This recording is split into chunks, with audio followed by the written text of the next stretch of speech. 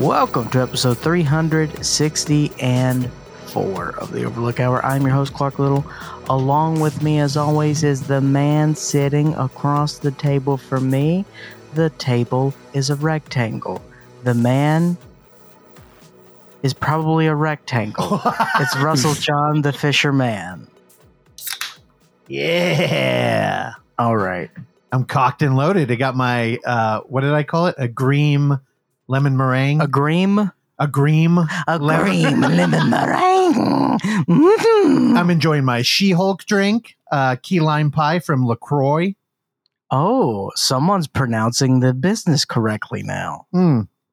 I got to get serious when I'm mentioning She-Hulk, the best show to hit television.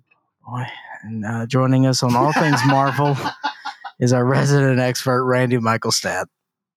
That's me. And if I'm a little somber sounding today, it's because they aren't going to release Batwoman anymore. Oh, dude. I cried all night. Yeah, Randy. How is this? I mean, this affects your daily life, obviously. It does. You know, as you know, if you listen to the movies I talk about on this show, I'm a big CGI guy, a big Marvel guy. So it's pretty tough. Don't worry. We still got She-Hulk. And we still got the bear from Prey. They're going to fight. That bear is actually a female, God. Despite having the gay, what classification? What would you call that? Like a bear? We know a bunch of them out here. They rove around in packs and, Yes. and attack. Yes, there are gay bears. Yeah, well, it actually was a female CGI bear, and She-Hulk will be fighting them on WWE in a Diva SmackDown. Oh, It's going to be good. They should bring back Celebrity Deathmatch, but like for real. I think if you put that in YouTube, you will find videos. So people, yeah. What I wouldn't pay to watch Hulk Hogan's stunt double, the star of Cruel Jaws, fight a CG bear. He would pull it off. In SmackDown. Fantastic actor. Hey, did you end up tweeting out that video last time? As he said to Oksana Valerianova Osachi. I don't remember. Oh my God. I feel like I didn't. But I can. Cool, let's do that. Oksana, how are you today? I know you've had a quite a tumultuous morning, but I think we had a good event happen after that. So walk us through your day thus far, Oksana. You've been quite the busy gal. When I woke up earlier than I would have otherwise to run around frantically looking for specific flavors of LaCroix at I'm sorry? LaCroix. Thank you. Why would you pronounce the R but not the X? Oh my, just move forward. Acknowledge Jesus. In French, it means the cross. Okay, so just call it that. To look for two specific flavors because I had one of them already because we were just this morning guest stars on a new episode of Seltzer Cast, where we help determine the fates of 3 flavors of seltzer water to see if they move on in the, what is he calling it? Brackets? The LaCroix bracket. Thank you, Randy. Yeah. We can't, so that won't be out till what? September, I think 17th. All right. So stay tuned. And that is what I opened. It wasn't actually a She-Hulk drink. Although I did make a very funny joke during the recording about the Minions opening up a kombucha called Kaka Kombucha. And I was thinking Kaka soup. Don't spoil the joke. Well, no, I'm going to build on this one. They got to wait like 6 months. Man. Here, in the beginning of the show, if you're new here, we do talk about film at some point. In fact, we're even going to have David Lynch out here. Maybe you heard of him. He's a very prolific director. He's done Dune. Anyway, I went over to my parents. The first time. Yeah, the better time, everybody. I went to my parents last night, and I had gotten a cryptic text that said, "Don't come over, maybe next week." And my dad is a little prone to throwing hissy fits. Prone? Usually after, a couple shots, he gets a little weepy. And I was like, okay, that's enough for me. We're not going. Anyway, my sister followed up. We ended up going. Turns out he did throw a fit because he got a new pair of glasses. Now, the critique that he kept mentioning all night, if you could guess, my mom said, "You look like a minion." He was freaking the fuck out. He couldn't do it. And I suggested to one of our friends a long time ago. We had a guest engineer on the show, Eddie the Gamer Ghoul, who's part of the Barely Functional Gamers. And he's a bald gentleman. He wears glasses also. And I was like, it'd be hilarious is if you painted yourself yellow and just went as a minion for Halloween. Everybody thinks this is a fantastic idea. I love it. He hates it. So if you want to make somebody mad today, just call him a minion. People fucking don't like it. And that's it for my minion talk. Here's the thing. I think that the Minions are the new Munchkins. Wait, what are the Munchkins? What? From Wizard of Oz. Yeah. I feel like you skipped the Trolleys there, man. No, but no one cares like that, dude. Yeah, Trolleys. No, they were not as big as Minions, and they were not as big as Munchkins. Excuse me. Okay. They represented all of the working class as they were like the Funko Pop. And you represent the segment of the show that gets no pussy in here. And you got to call me out every week. Thanks, dude. I don't know how I've done this for 10 years. God, with that. Actually, we are knocking on our Heaven's official, unofficial Heaven's Gate. We will Heaven's Gate. Dude, knocking on Heaven's Gate. God, who is our Koresh? Randy? I think it's got to be me, yeah. Okay. Why is it Randy? He's the least charismatic of the three of us. Excuse me. See, that's where that's where it comes in. It's always the ones you don't expect, Not as the cult leader. That's true. Yeah. Don't try to live your fucking... Just trying to improv, baby. Yeah, but don't improv. That's the fucking Batman shooter. What the hell? He's right. I never expected him, though. Even though I did call him out by name. Yeah, so we'll post whenever we that Seltzer cast goes up, right? Mm-hmm. Okay. And then also me and Oksana appeared on Terrell's podcast called CNT Reaction. On Wednesday, we went over there. Now, their format's so different. It's unfiltered. Yeah. And they get loaded up before that thing. They had 2 bottles there, and they poured a shot. And I went, oh, cool. It's fun. You guys are doing shots during this. Normally, Clark will just, hit a fat blunt before coming on here. Yeah. And I'm like, okay, but, I don't have a bunch of notes or a soundboard or a mixer or, 3 computers and a monitor. I could just cut loose. Oh, my God. We took that shot, and they passed out glasses and filled them up halfway with whiskey. I was like, okay, I shouldn't have brought beers over here. I brought some Ghost Town over there, and Randy knows those motherfuckers are a creeper. So yeah, for sure, dude. In very overlooked fashion, I pushed them to their limit as we recorded the longest episode ever of CNT Unfiltered. It's 2 hours and 15 minutes, and I came in prepared to be turn off Clark's headphones. He's going to make fun of me. I came in prepared to say nothing. I was like, I'm going to do it. I'm going to be good. I'm going to smile in the corner. Yeah, because we were talking predominantly about Prey and the whole Predator franchise, which I think I'm a bigger fan of than you, even though I feel like I need to rewatch all of them at this point. And he was like, yeah, I'm gonna be quiet and I'm gonna let Oksana have her time. Because Terrell constantly, every time he listens to the show, he's like, y'all are mean to Oksana. You should let her talk more. And it's like, she doesn't want to, but this will be her night. Tune in to see what happened there. You do this every week before this show. I know, dude, it's true. For 6 years. But as I said, this is our unofficial anniversary of 6 years this year. Why today? Because it was after my birthday. So it was like the 22nd or something. Okay. The first episode. Your birthday's coming up in a week though, right? Or this weekend? Next week. Next week? Next Saturday. Really? Coming Saturday. What's the date today? The 14th. Oh, my time. Oh, I just gained like 5 days. I love that, dude. It's a gift from God. Remember that time you gained a month? Oh, dude, you make fun of me for that. I'm just getting acquainted with the calendar. I grew up with the Mayan calendar only. My mom loves to worship mass murderers. And I'm learning the 12 months now. And when we were getting ready for a tight deadline, Clark informed me that I had overlooked a whole month. There was no feeling better in my life than that moment. So joke's on you, bro. That is a great moment. That's 100 in your pocket, right dude. there. It's great. It felt fantastic. It was like, oh, that cancer result you got, we were wrong. Like, have you ever found like a $20 bill in an old jacket? A 20, not like a 1 or a 5, but like a 20. I think I found 40 before, and it's like, whoa, dude, it's great. That was a bad day in the past, I'm sure.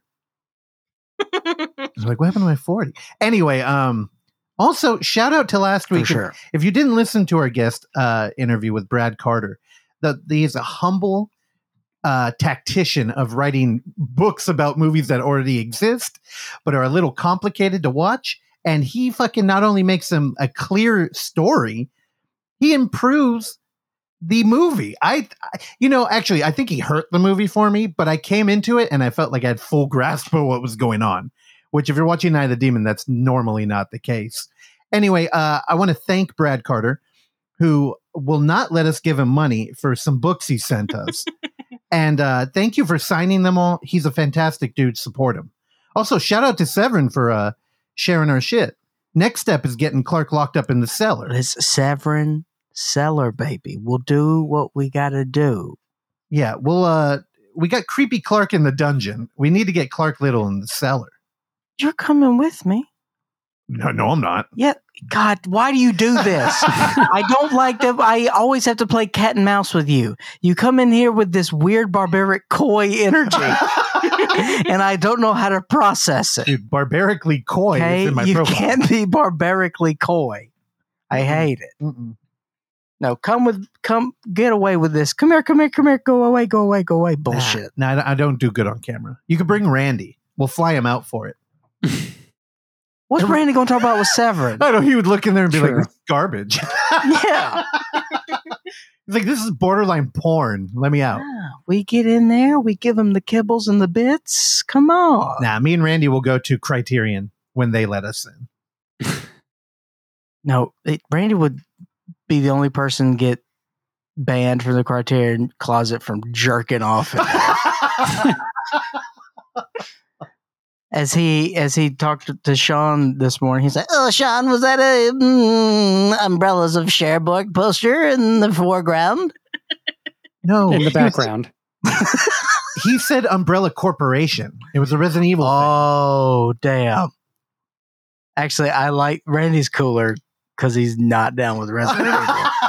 Resident Evil's great. Resident Evil's fucking lame, dude. You guys see Raccoon City? What did you call me? Resident Evil Raccoon City. Wasn't that the most recent one? Dude, as a trash panda, I definitely own the movie because somebody bought it for me. I haven't watched it, though. I heard so much mixed shit about it. I'm like, Terrell had beaten me down by saying that they made Leon a wimp. They're like, he's a weenie. And I've never heard him use the word weenie before. Weenie. So I am thoroughly scared. But I'd watch it if Clark would watch it with me. All right. This segment brought to you by marijuana. And speaking of segments, we are not doing the TBR again. Now, I want to personally apologize. I know half of our budget is spent on flying Thomas Burke all over the world. And he dug up something that is so prolific that it is 2.5 hours long.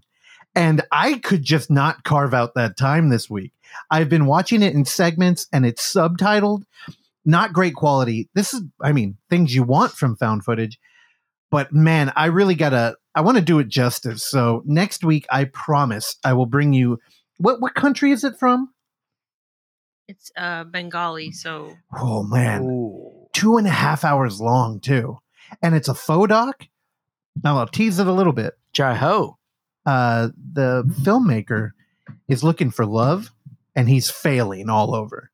And Brother, I've been there. He finds a spiritual guy that's like, I could bring you to a place that no matter what, when you enter, you'll fall in love. And I'm like, I feel like this could be a romantic comedy. Wait, is this the Love Guru with Mike Myers? I was getting vibes of that, but imagine if it was like authentic. Like, you have a handheld camera walking around. Russ, I don't know what you think of Mike Myers, but authentic always comes to mind. when I think of Mike Myers. Yeah, so next week, we'll be back with the TBR. I think, honestly, we're having too much fun with the roundup of the rehearsal. I don't know. I like the rehearsal roundups. Randy, your thoughts? I also like them. It's a good segment. It's my favorite segment before the movies. Okay. Yeah. Well, did you... What? Well, because also, Randy, we need more Randy segments. Like Randy plays a song on a guitar for 2 seconds. Well, I That'd mean, be tight. I'm good. No, you know what? I'm going to do my best. Well, let's bring in David because I know he's fidgety out there, and I think he's got a lot of stuff to work on this week. But I'll use that time constructively. I'll figure out a Randy segment. So, Randy, I hope you're wearing your improv hat right now. It would explain that weird thing on your head. Are we good? Anything else up top? No, let's proceed. Let's bring him in. All right. Do we got any guesses this week? Is he still building up train cars? Is he getting political? Will Cake make an appearance? Never. Cake should make an appearance. I know. Because as we all know, I love a short skirt and a long jacket. Oh, God. I fucking hate that band. Why, dude? All right. No predictions. Fine. Then let's go ahead and welcome in the creator of the prolific Easter movie and Inland Empire. Good morning. It's August 14, 2022, and it's a Sunday. Day 2 of weekend projects, and the fun work train is rolling. Today, after stopping off at the dining car, I'll be working with wood, tempera paint, oil paint, wood glue, wire,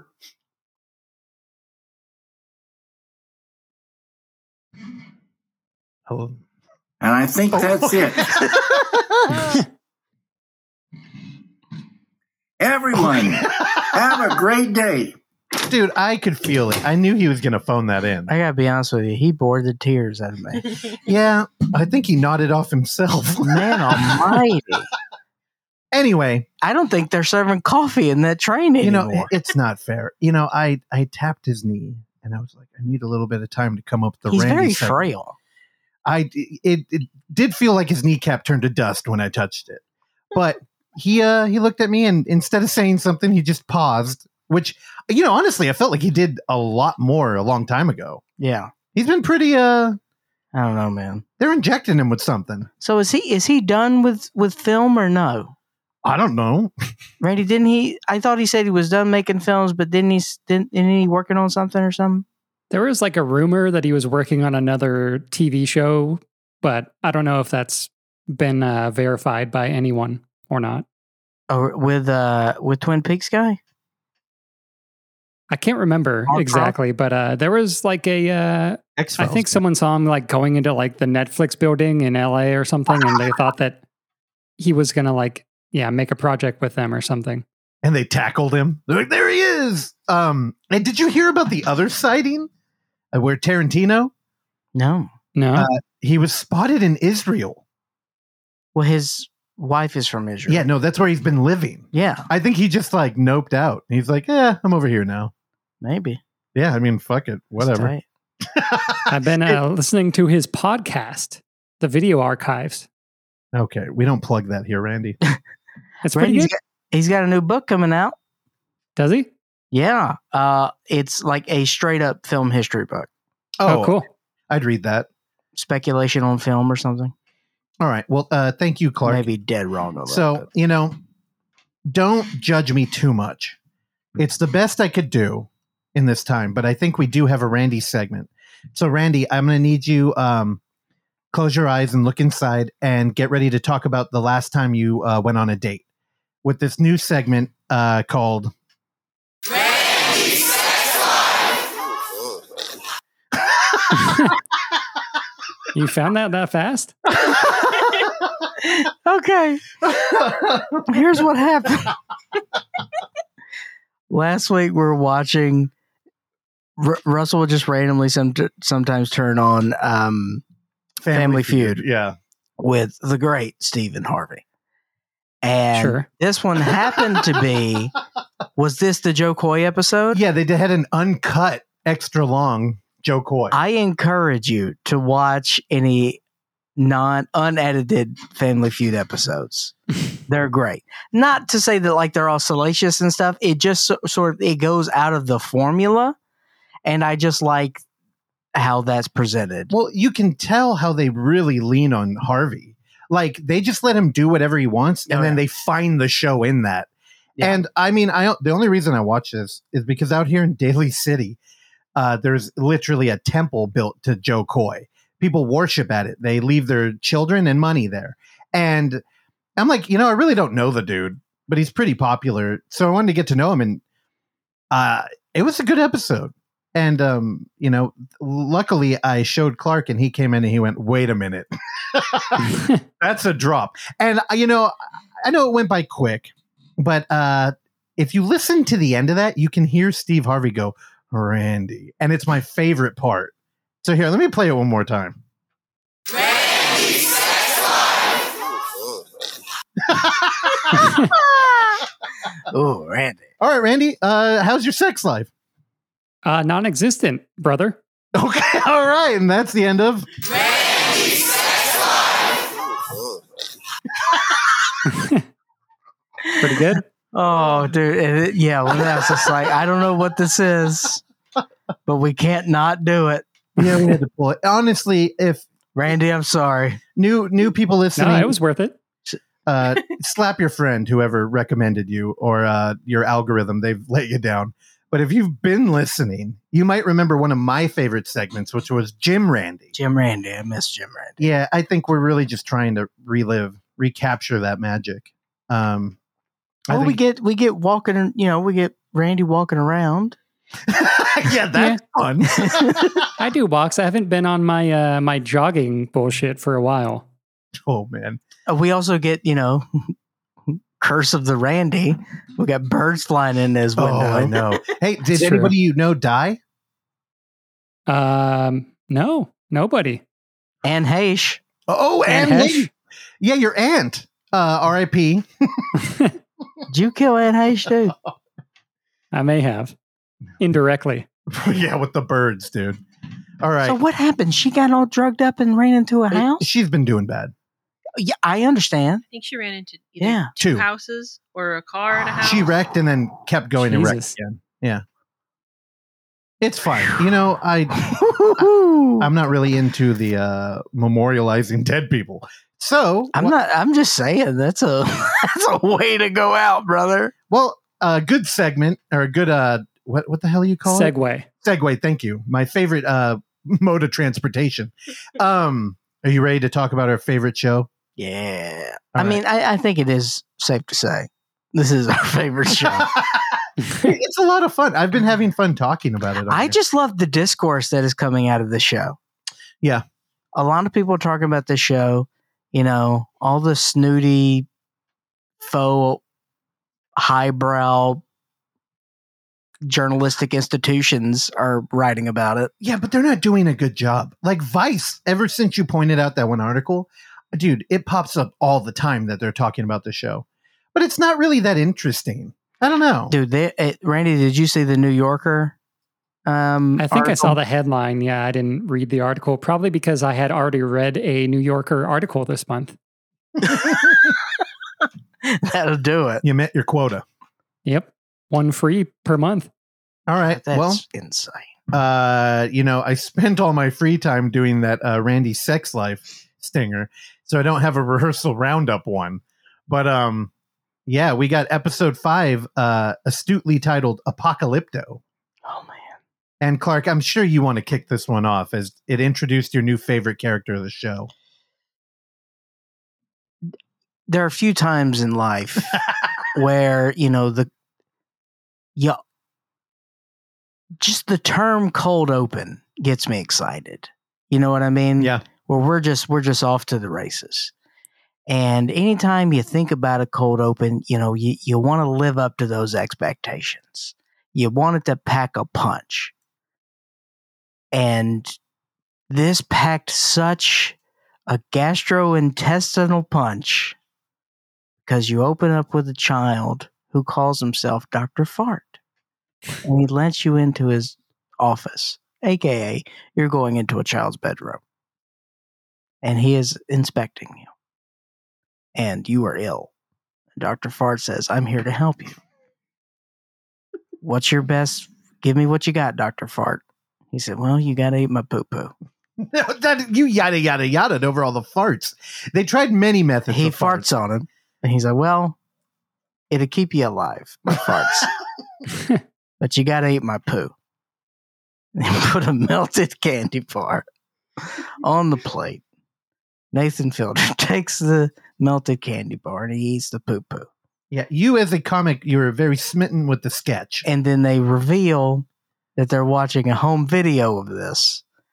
And Angela, the mother of this wonderful nuclear family, is disgusted and completely grossed out by Nathan's participation in this. She holds it together on the couch. She does. But then it is an ongoing fight throughout the rest of the episode. I think the important thing here is the perfect way to open up. Well, Adam has been reverted back to a 6-year-old at this point. And earlier, I think in episode 4 or 3, we had been first introduced to the faux experience of memories being recorded. And there was a very emotional little montage where Nathan was running around with one of the Adam actors. And it was striking to me then how actually affected I felt, even though I knew this was all phony. And, you know, we're kind of revisiting that here, and it had a little bit more weight to it because we know the alternate reality where Adam ended up ODing and running away. So it's kind of like, oh, it's nice to be back here. And then when Angela kind of gives her like lack of enthusiasm, it's like, oh, man, what's up with this bitch? Like I was rooting for her. Yeah. But it was like, man, can you participate a little bit? Which later when we learn in the episode, she was not participating much at all. How betrayed did you feel by that? I mean, I always sort of sensed she wasn't fully in it anyway. Then what are you doing? I guess. I don't know what she does in her life. You know, if her dream life is, you know, her mailing stuff out of her Etsy business, making what was she making? I don't know, candles or something. Randy, do you remember? No. Scented oil, I think, or I have no idea. Something something useless. Yeah. You like scented candles? Yes, but that's not my life's goal. Yeah, it's a weird. I mean, clearly we know that Angela, she must have had a pretty checkered background, and you know she found God as in an attempt to correct things, and she's overdone it. She's gone too far that direction. Which, you know, religion is the next hurdle. Well, that was the thing. You know, look, why should people change? She went too far in one direction and goes too far in the other direction. Like these things, you know. Well, she just needs to be authentic, I think. I mean, I'm no psychologist, but... Well, no, but what I'm saying is, you know, you are your nature, man. Yeah. You know, you're either a frog or you're a scorpion. And sometimes scorpions are this color, sometimes scorpions are that color. It's your scorpion. Oh, that's my favorite quote. Who are you calling that back from? Is that like Socrates or something? Was that Aesop? Oh my God. No, so they get into a discussion of religion, as this house is hyper Christian. We have a beautiful large tree. We have lights up front, and it's wintertime. And Nathan, you know, again, pulling back the curtain and revealing the production, remarks on how expensive it is to maintain winter. And we see a dude out there blowing snow on their car. And we get that beautiful drone shot lifting up where the house is in the center. And as we pull further and further away, it is revealed that we have like 100 feet diameter of snow to help make this fantasy a reality. Yeah. Man, at every turn in this show, I'm shocked by the commitment. Do we have any idea of what the budget for this show was? No clue. or the budget per episode? Yeah, see if you can find anything. Because I imagine, what did they make? 6 episodes? Yeah. Yep. What do you think? $1 million an episode? Well, I don't know. Does As HBO... a budget? I mean, HBO did make Game of Thrones, and that show had to be like a movie every episode. And, I don't think this is certainly Game of Thrones numbers, but No. I imagine this is doing decently for them. Hey, and here's the thing. This show is really heady at first glance, right? But I've talked to people who don't watch anything leaning artful, like everything's kind of casual film viewing. And I've gotten several people to watch this, and they feel rewarded by it. I think the emotional impact is just there, even if you give a shit about the craft or not. Yeah. And I think this episode, dude, every episode we get, they're doubling down on it. And when the conversation of, Nathan being Jewish comes up and he's like, hey, can I have a little bit of my like tradition in raising Adam? Dude, Angela fucking stonewalled him. Yeah. Yep. I don't know. How did y'all feel about that? Unsurprised. Unsurprised for sure, but it's kind of brutal. It's just brutal as she's so unwavering. And he's so timid that I thought like, man, well, maybe if you would just be like, hey, it's important to me. But I felt like he did that. Yeah. Yeah. And she just didn't give a shit. Now, I'd like to shift focus, as we're talking about Angela a good bit, but now in this episode, Nathan announced that he wanted to be fully committed to his family, and there weren't going to be any sort of other rehearsals going on, that he was going to fully commit to this rehearsal. So by virtue of that, he still had to do a rehearsal. Yeah. So he brought in a fake Angela, and I would like to talk about the fake Angela for a second. Now, apparently this was a woman that was in the previous episode as a part of his acting troupe. Yep. And he has gone through and he has hired several of them for... Now, another thing that he did in this episode was he said that he had his bar sitting in the warehouse for over a month.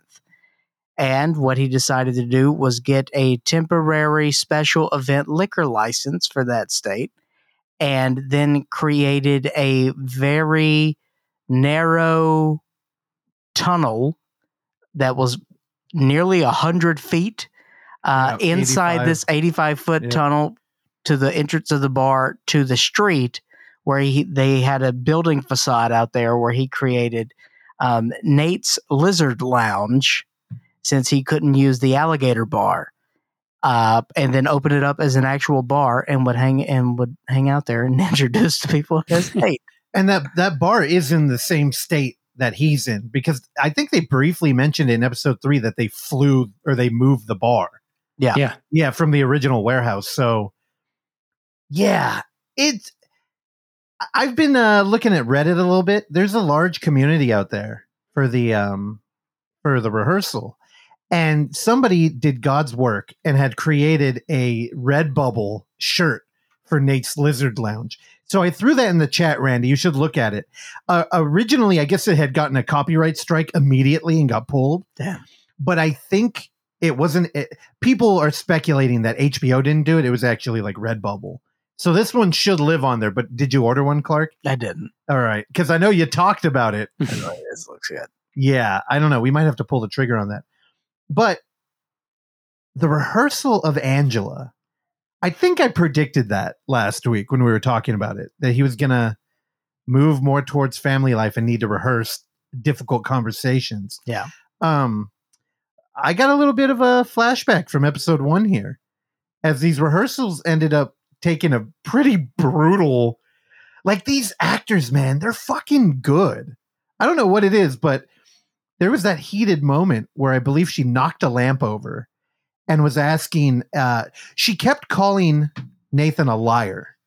And now Angela does this later on this episode too. And I was so confused. I'm like, why?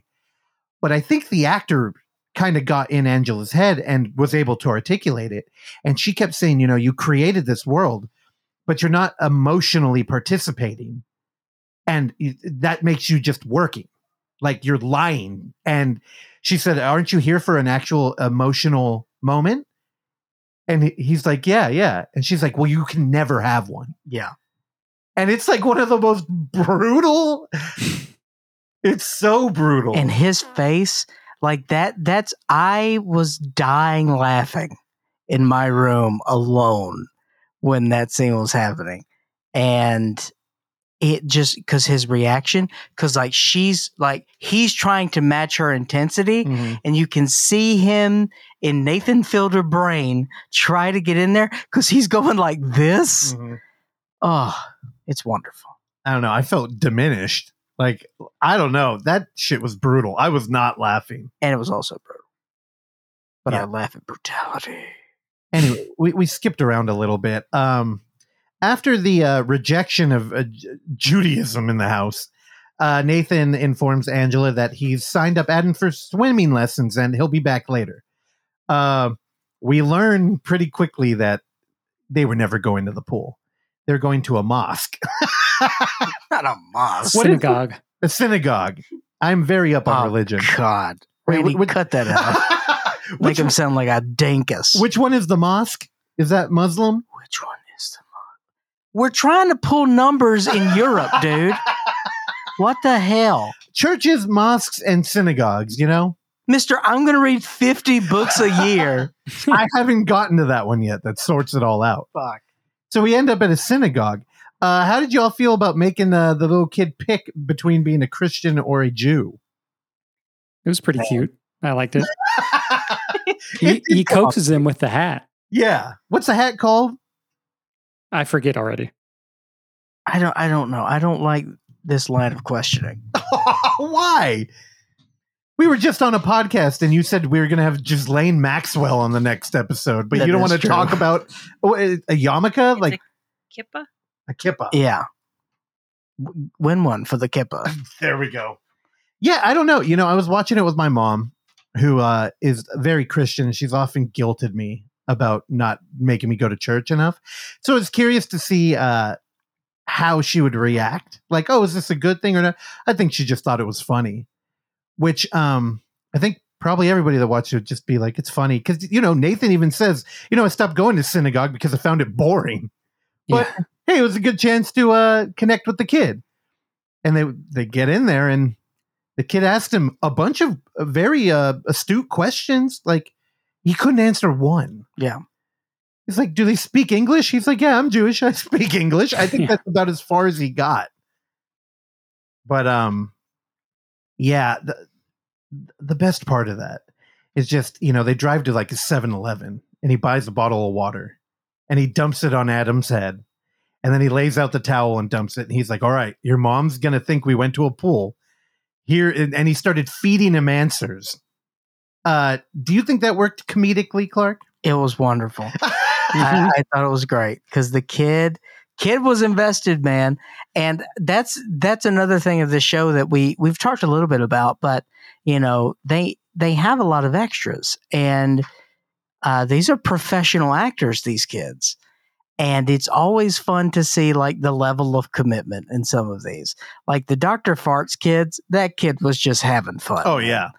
And it was great. And we're not done talking about the fart scene, but this kid, he just had this natural disposition about him where I'm like, yeah, I would believe, because he's just a chatty kid because he starts naming like, I had a Ukrainian swim instructor and he had blue shorts. His whistle was red, and just the timing of that, Nathan just put his hand on his shoulder, said, all right, well, I think we're going to go to our room. It was great. It was perfect. Now, if Reddit is correct and they think that everybody is acting here, is Angela fantastic or terrible? She's fantastic either way. Yeah, I agree. I do agree. And I don't know. The humor of this show. I think I've rewatched every episode 2 times. Yeah. Which is not normal for me. But there's a lot that you just start to forget because we're layered up. And the switching of the children, but while maintaining an emotional arc with Nathan, it's just ridiculous on its face. Yeah. And I felt a little guilty because that moment we were talking about earlier with the actress who was portraying Angela, she was kind of articulating that in a way that I don't even know if Angela's paid attention to. Where she's like, do you go home and laugh at me? Like, what is this show? Am I the joke?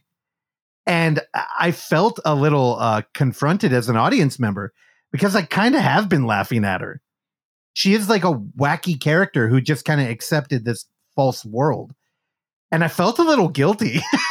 Yeah, totally. I really did. I was like, oh shit, I'm sorry. But again, these actors almost like know the people better than they do themselves. And I knew we were just getting into some rocky territory here. And when we introduced Miriam, who is the Jewish instructor that started teaching Adam about Judaism. Oh, Miriam. Oh, what a character there, right? She's like the lovable grandma. She's going to bake you cookies, or what do they eat, Randy? I don't know. Am I supposed to know this? You've watched Seinfeld through like 5 times. They talk about babka. There we go. Anything would have worked.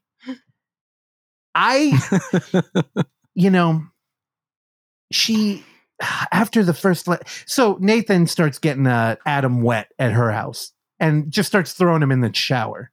And she starts questioning him, which I'm sure, so the camera crew had to be in there, right? Yeah. Because the way they portray this whole thing felt a little like, it felt very quaint. And it's like, well, she's on camera. Like, she has to know that. So I wonder behind the scenes what they had told her. Like, oh, yeah, we're doing this show, the rehearsal thing. And I do think they mentioned the whole rehearsal aspect because we get one of my favorite lines in this fucking show that just showed that there's a little bit more to Miriam than just being a concerned Jewish lady. Because when she found out that Nathan was living with a woman who wouldn't allow it in any talk of like being Jewish in their home, she was instantly like, you got to get rid of this person. Like, this is why, the Jews have been murdered all throughout history, which is legitimate. Pogroms are fucking real. And they were happening way before World War II. So you sit there and you're like, this is a legitimate person who's got a good point of view. And she's like, you know what? Bring me over there. And they jump in the car. And he's like, are you sure you don't want to do a rehearsal before we get there? And she turns to him and says, no, I like to shoot from the hip. And Yeah, so good. Dude, I don't know how you guys felt, but I was worried. I'm like, uh-oh, this is a different kind of monster here. Like, everybody in this show is kind of dealing with anxiety. This lady, I was like, is she armed? She doesn't have a care in the world, and she's got a ideology she's about to fight for. And how did you all feel about these two titans clashing on the couch? Again, not surprised with the results that were yielded. I don't know how long it went because it was edited very quickly. Yeah. So time wise, I'd be interested to know how long it was. But I imagine it wasn't very interesting. Well, here's the thing. You mentioned edit, and that's a good point because in reality TV, they always talk about the edit. Like, even RuPaul was like, blame it on the edit. It's a thing she talks about. And people post-show, like Robin Stone, who DM'd me, has been out there very vocal saying they edited me fucked up. We all know, Robin, there was no good edit in there. But when Angela was sitting on the couch with Miriam, I thought Angela was being she was being polite. Like, what she was saying was kind of rude because she was being stubborn over something where it's like, just fucking let it go. But she wouldn't. Yeah. But then we found out Miriam, and you might be right about the edit, she just straight up was like, I'm done. Called her anti-Semitic. Yeah, you're an anti-Semite. I have no time for you. I think we're done. And it was like, whoa. Because, say what you will about Angela. She hasn't done that. Yeah. Like, just thrown down a gauntlet and been like, fuck you, I'm out. And I don't know, man. Miriam I was kind of taken aback by that. Well, and then also the close of the episode is also just another home run. Well, how they close it out. The showdown, it brings up another showdown where Nathan does talk to Angela, and he just mentions like, I entered into this as, I was the showrunner, but I really do want to participate in this. And when I was hanging out in Nate's Lizard Lounge, I was reviewing footage, and I noticed that every time I'm not here, you're completely removed from the immersion. Like you had mentioned her dumb shipping thing. They had bought a bunch of boxes, and like they had a simulated experience that she was supposed to go through to kind of give her the experience, and she just completely checked out of it. Nothing. And there was nothing for the fake mailman to pick up, which is one of my favorite little B-roll moments of that whole fucking episode. But, you know, he's making a point like, hey, I'm here. I feel like you're not engaged. And she's just like, yeah, you're right. And I think it's time to end it. And I was shocked. As was I. Yeah, I believe the first time I watched it was the second time you watched it, right? Mm-hmm. What was your reaction like? Like, holy shit, what? Well, my first reaction was, I'm wrong. Oh. Because the week prior, I said on the show, I was like, yeah, the ending has to be centered around her. And you were like, yeah, naturally. And then I was like, oh, well, she's out. I was like, well, why would it be around her? This whole thing is him. Yeah. Of course. Duh, you moron. And it slowly become that. And, you know, I think that's what a lot of the, you know, writing about this show and his process has been, you know, about how egocentrical or however they want to frame it, that this is. But, you know, I don't know. I think that this show hits home to me because of his process and him naturally getting into, I don't know, man. I just, I love it. Yeah. Randy, how did you feel about it? Again, probably my favorite episode. Think it keeps getting better with every episode. And yeah, I don't know. I mean, the thing about Angela, like we were saying, I mean, I guess what it boils down to is like passive aggressiveness, but the way she says things is in like, seems like it's coming off in a kind way. Like the way she like, her message we may very much disagree with, but like the way she comes off, like she's really like trying to like be nice and stuff. So it's like, yeah, I don't know. That whole thing is kind of compelling and like confusing at the same time. Yeah. But unless you got pudding for brains, you can't get along with that, man. No. Yeah. We didn't mention, and I don't remember chronologically where it lies, the Mel Gibson conversation, which is where the title comes from. Yeah. Also, the parents came over. We didn't say anything about the parents. Well, Nathan was feeling around. I believe it was before the first rehearsal, and he was kind of approaching it, and the conversation quickly was turning into an argument. And he was like, well, let's change the topic. What's your favorite movie? And she said Apocalypto. And it was the fucking funniest. I mean, in what It's world? almost like she's trolling. I know. Yeah, totally. Well, but she's not. She lectured him for playing with their faux son and simulating eating poop and telling him that was satanic. And he's brought up a line that I've actually, you know, said to other people where it's like, well, why don't you just fucking make a list? Because it sounds like anything you disagree with, you're just kind of like stamping with that. Yeah. But and those are my favorite because that's Nathan being real. You can see real frustration on his face and just the way he's processed. And my favorite line of this whole thing was, you know, you ate a child's poop. And then she said, and he just says, he riffed it and I went with it. And I was like, that would be my defense. He's like, do you know sketch comedy? She's like, yeah, I'm a big Key and Peele fan. Oh, it's so good. Because he's basically saying, bitch, this is my lane. Get away. Well, you know, let's paint the picture of her taste in visual arts. We've got Key and Peele representing her TV and comedy, and then we have Apocalypto for film. Cool. Yeah, and Mel Gibson is her favorite director. Dude, how weird. She loves his camera effect that makes it float. Yeah, she's like, you know, he's floating. What?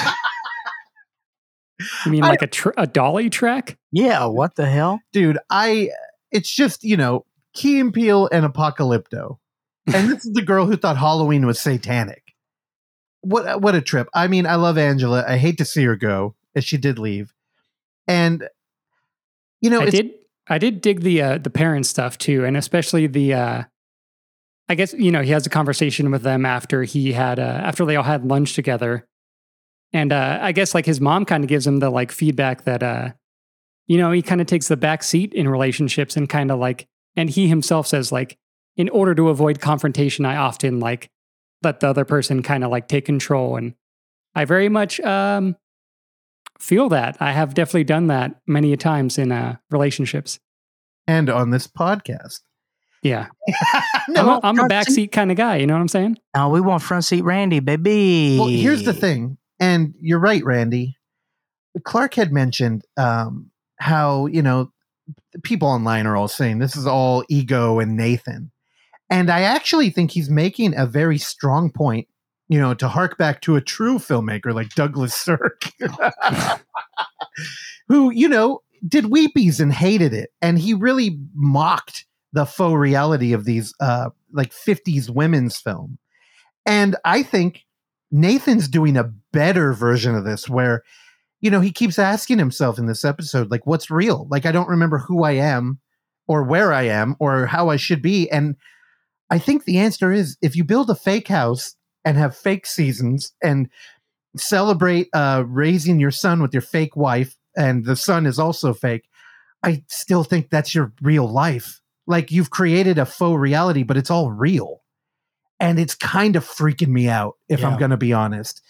Because him inviting his parents over, when they come in, it's, you know, they're like, you can't be with this girl because your religion. And he's like, why do you care? It's a fake kid. But he didn't say it to him. Yeah. And then at the very end of the episode, when Miriam comes back and he tells her, yeah, she's gone. And she's like, oh, really? That's good. But what about the boy? And he's like, well, Adam's here with me. And she said, fantastic. She was so fucking happy. Yeah. And then as the end credits roll, So good. we get a little bit of a little bit of Zionist talk out here. And she starts defending Israel in as Nathan would put it, in the current hot button issue. If you have a platform, you should support Israel. Yeah. Dude. And I don't know, how did you guys feel about that moment? It was perfect. It was absolutely perfect. And it was just sort of commentary of like, you know, sometimes the things that you fight for are not perfect either. Yeah. But everything is balanced. Everything comes back full circle. Well, you know, I think in the relationship of fake and real, Miriam felt real, right? She was like, I don't want to rehearse. I shoot from the hip. I don't need any of this fake shit. I have real beliefs. And then she kind of defeated the pretender, right? And we're left with her and we're like, this is better. And then we realize, oh no, it's the other side of the fucking coin. And Nathan, you're still getting pushed around. Yeah. That's what I'm saying. Like, dude, it was perfect. It was this show, I think if I could describe it with one adjective, it would be bittersweet. Every episode I feel full of life and happy to be alive, but at the same time I start to question all of reality. And I kind of feel bad for Nathan constantly. Yeah. So I had a correct prediction last week. This week, I have no idea what we're getting into or how they're going to end it. Have no idea. And Clark did point out when we were watching it, the end of season, or what, the season finale? It's that season finale. So hopefully, I don't know. I feel like this may be a one and done. I just assumed maybe it was going to say series finale, but because I thought it was like a limited thing, but maybe it's a. But I think you might be right. Thing. You got to pay attention to the details with this one. Oh, yeah. All right. Well, do we think we're going to get any former characters coming back? You got to, right? No. I don't think so. Because we didn't see the Raising Cane's guy. He said, I never saw him again. Yeah, that's true. But Robin Stone, maybe he's going to wreck a Scion into the side of the building. Core Skeet, I'd hang out with Core. I love this whole colorful cast. His education situation. I just don't know. I don't know how they're going to wrap it up. We've just got Miriam introduced, and how long was this last episode? Does anybody know? I think it was still only like 30. It was shortish. It felt short. I think we talked about it longer than the actual runtime of the episode. Yeah, that's good. We need to reflect. The show's layered, man. Clark's doing a visual bit on an audio medium right now. Yeah. That sums up his comedy career in a nutshell. Well, y'all the ones who were captivated by it. So, what do you want me to do about it? Okay, The Rehearsal, 3 stars from Russell Fisher. Now, this is perfect, right? It's 5 stars. I don't know. We got one more episode. Oh my God, Mr. Completist over here. You know what, guys? I think I'm done. I don't want to watch the end of it. Just want to edge forever, dude. Randy. Yes, sir. This week was a week that you lived your life. Did That you it watch was. any movies during this week? I watched a couple. I wanted to watch another one this morning that I rented on a Blu-ray disc, but I had a power outage at my house this morning. So, oh my goodness. Yeah, they've been doing improvements to the power grid in the area, and I think what does that mean? I don't know if this was scheduled outage, but it was only out for like maybe an hour and a half, and Randy, that's what that bird was crashing into. It was a carrier pigeon. It just crashed into your house. Must have been. I missed the message, whatever it was, but Well, how long was the power out? like an hour and a half, but it was fine. I just went and I read a book at a coffee shop, like a hipster. An entire book? No, like 35 pages. What'd you read? I read another Jeff Vandermeer novel. Who is that? The author of the book Annihilation. Oh, yes, of course. Thank you so much. Pardon, beg my forgiveness. What's this one about? More stupid sci-fi shit? Pretty much, yeah. What's That's the same alley. why the sci-fi? Why you like the sci-fi? I don't know. That's a good question. It's interesting, and I feel like it is the sci-fi that I like. A lot of it can be more earthbound than, say, like a fantasy novel, which is like why I don't really like fantasy. Yeah. But I don't know. I like the big ideas, and it's cool. All right. It's very cute. Adorable. Besides reading, though, What we got? I watched a movie on VOD last night by directors Noah Dixon and Ori Segev. Also written by Noah Dixon. It's called Poser, and it is not the film Poser that played the Unnamed Footage Festival. It is another one that I think also played festivals in 2021, but it just now came out on VOD. So essentially, the movie is about the main character. Her name is Lennon, and she's, I don't know, like 20-something. She's living in Columbus, Ohio, and she is very just into like sort of like underground music scene in the Columbus, Ohio area. Imagine. And, she has a lot of just, records and stuff, and she decides that she wants to, in order to sort of like get out of her comfort zone, she's very like a lonely character. So she decides to start a podcast, and this is the first of 2 movies that I watched this week where a character had a podcast. Oh boy.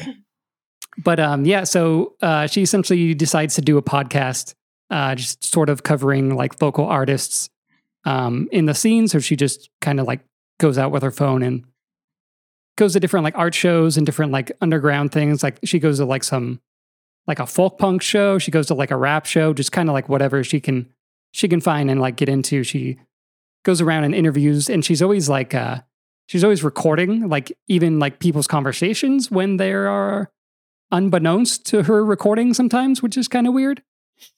And so eventually she ends up friends with this artist named Bobby Kitten, who is in so she's a real life musician, and she's in a band called Damn the Witch Siren. They're kind of like dancey, but also like kind of punky. There's like some guitar stuff, but there's a lot of like electronic stuff, and they kind of become friends. Bobby Kitten thinks she's kind of weird. And she is kind of weird. Like I said, she's kind of a lonely character, and some things start to unravel during the movie, sort of about her character, and she might not be 100% truthful about things that she is telling her new friend, Bobby. And yeah, it's really cool. It actually, I think, has a really good sense of like, obviously, I'm not from Ohio, but just going on tour and kind of like going to sort of like punk music scenes in areas that aren't like the coasts, you know, it has like a really good sense of like place in the movie. I've played Columbus before, I've played Cleveland, and it felt very just like real. So I like that. All the music and all the shows she goes to are like real artists from the area. I don't know who the directors are. They might be musicians themselves. I need to kind of like look into it further, but and it's also kind of like a slow burn, like a very slow burn thriller. So there's sort of like more thriller elements come into the last like third of the movie. But yeah, I don't know. I really liked it. It's like it's definitely up my alley. You know, it's I don't know, just the whole sort of like underground like music scene and stuff was very cool. And yeah, I don't know, it was cool. I like the look of it. It looks like It's a shot fucking super porno. well. Yeah, it's I think it's their feature or their first film, and it's like a very confident looking movie. Like whoever shot it like very well. The actors are really good. Yeah, it's great. Now you mentioned that they got a podcast in here. Yeah, I don't know how you feel about that, but when it pops up in a movie, I fucking cringe. yeah, I implode. Yeah. I want to It- hide. yeah. It was kind of cringy at first, but I think I read that was part of the synopsis, so I kind of knew it going in. But I think the stuff that was kind of cringy about like her podcast or like the things that she was saying, and she like talks about how like she converts her podcast into analog because like analog sounds better, but like the fact that so she is like the titular poser, I would say. So like I think it's self-aware, like the sort of cringy stuff, because she's kind of like she doesn't really know who she is, and she's kind of like wrapped up in like these musicians, and she's kind of trying to like pick pieces of like other people and try to like make an identity out of that. I Yeah. don't know. It's really interesting. I think you guys would dig it. How did you watch it? It's on VOD right now. It was like a $6 rental. How much to buy? I don't rent. I don't Really know. I didn't $14.99. even check the buy option. Probably something like that. Oh Yeah. my god! Commit to something. Fuck, man, Randy. You know the podcast hurts things. Yesterday I wanted to show Clark a short. It was ZVP, which was recommended to me from Chad Lott, who I mentioned on every Zombies versus podcast. Predator. Zatoichi versus Predator. That's Nice. a light spoiler, but it's fucking good. It's on YouTube. And I didn't want to tell Clark because Oksana was in the room too, and neither of them knew Predator was going to show up. And I didn't want to tell him. And he was like, dude, I need to know. Is this fucking homework? And I'm like, I hate it, but I feel that way too. And whenever I want to watch a Randy movie, I'm like, fuck, this isn't homework. So I can't two birds, one stone. I need to know what I'm walking into. I get it, but I wanted to keep that from you a little. I know, and Yeah. it was infuriating me. I know it's a short, it's Grindhouse. You're like, no, what is it? And yeah. I was like, I just need to know what this is. So Randy, I want to watch it, but god damn it, man. It's very good. I You had should. a hell of a time. Oh, okay. I thought you were talking about Poser. I was like, oh, you watched it? Randy, 4 stars. 3.5. It's a solid 3.5. Yeah. Ah, god damn Yeah, it! come on. I felt 3.5 It's in like- my bones. It's like lacking a little bit like of a, I don't know, resolution sort of. But other than that, I really dug it. So the film is out of focus. All right, I'm not watching it. All right, Randall, what else? The only other thing that I'll talk about that are not the two movies that Russell saw, I finally saw the Zalowski film Possession from 1981. Have you guys seen this?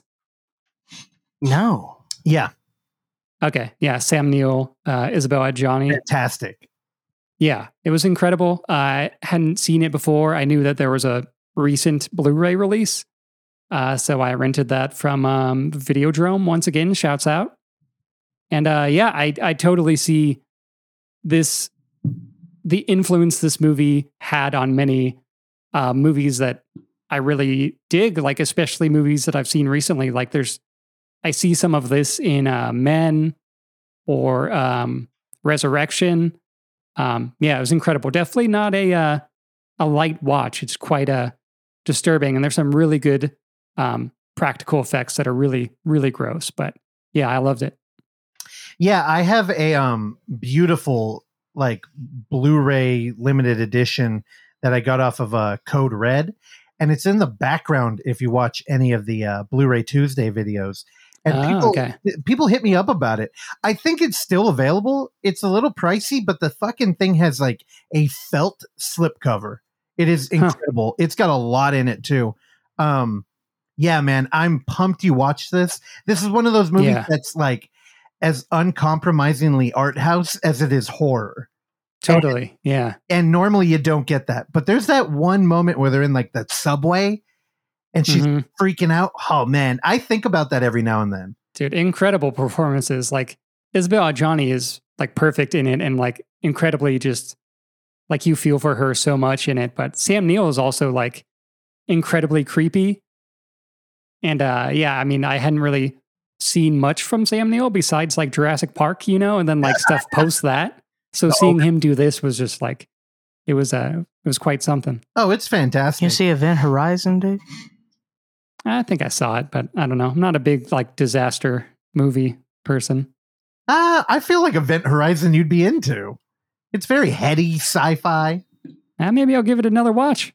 Yeah, it's no Possession though. And just so you know, Randy, you could pull off a Possession shirt. When you see those fools walking around, you're like, oh, this little motherfucker thinks he's armed with like a secret weapon. Yeah, I know. I'm almost like want to say it's like a psychological thriller, which I think is a word that you don't like as well, or a classification, because there is a lot of like psychological stuff in it. But as you said, like it definitely leans pretty hard in horror as well. Yeah, the tentacles and shit are they're fantastic. But I think, no, you're right, because I feel like from what I remember, this movie's kind of the fear of your romantic partner being over somebody else's apartment. And it almost kind of took the framing of like, what's going on over there? And then imagining horrible sexual. Yeah. I don't know. I'm stoked you watched that. Yeah, I'm stoked I finally watched it. They played it at the Plaza like maybe a month ago, and I think I was not in town or something, or it was playing super late. So I knew that I would probably fall asleep. So bummed that I missed it in theater, but glad I finally saw it.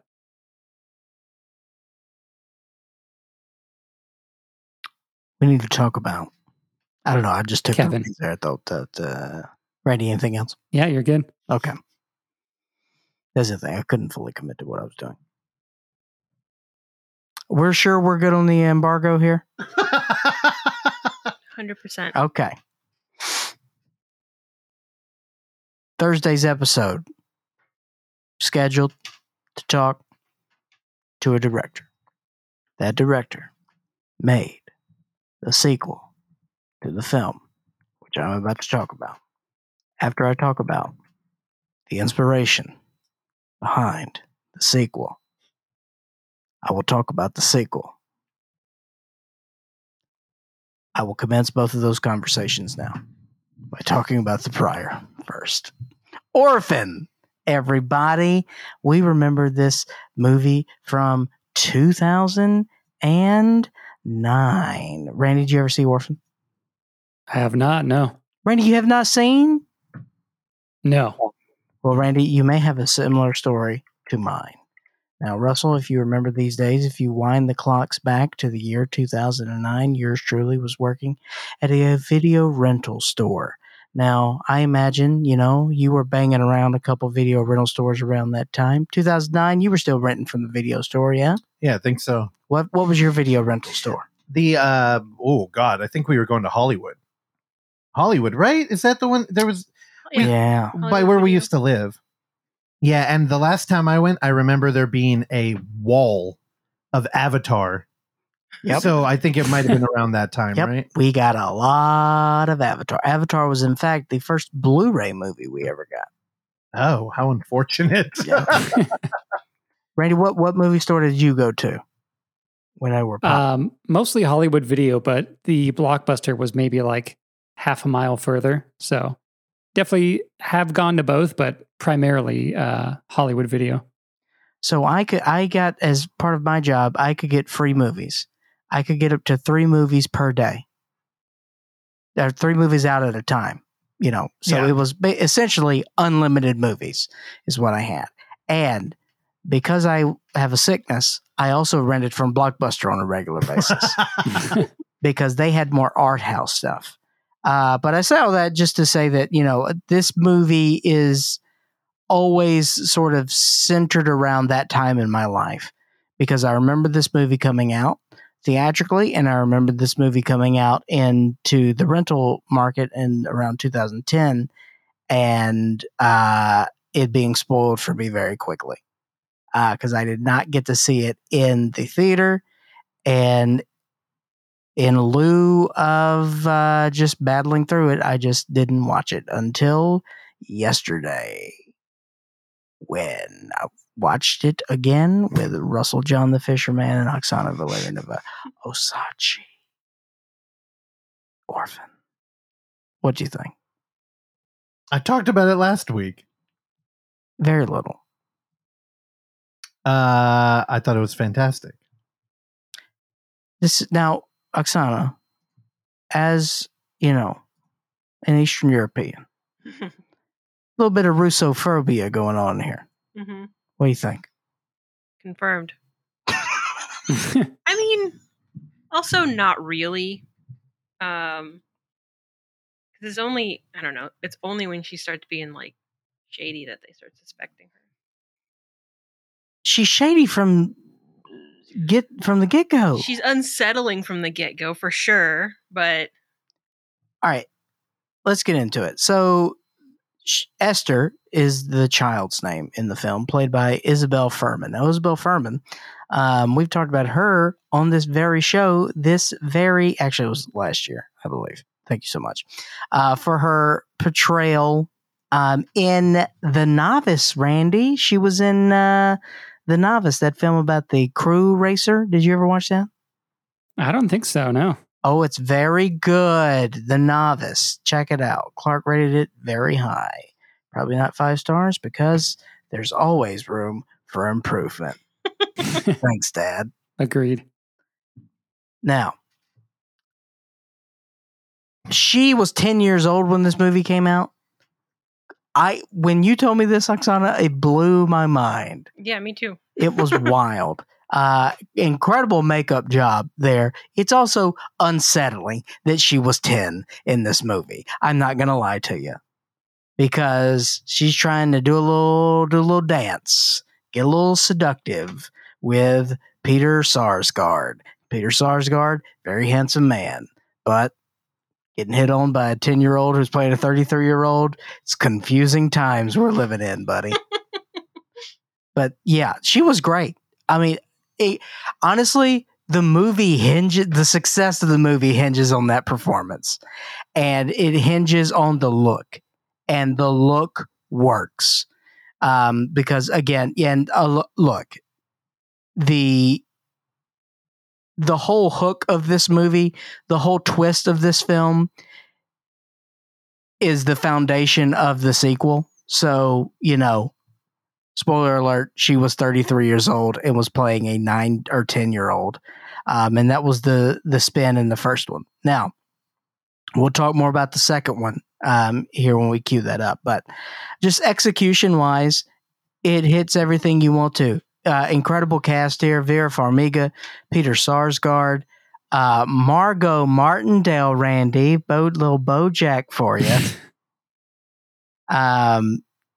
What a cast, dude. And Sarsgaard and Farmiga going head to head, also getting a little horny from time to time. These two were just, Vera Farmiga is at the top of her game here. She is fully committed as this mom, and I also like a story to where you've got a highly intuitive mother and a dumb daddy, and the dumb daddy always dumb dies. I fucking hate that. I hate like the dumb daddy thing.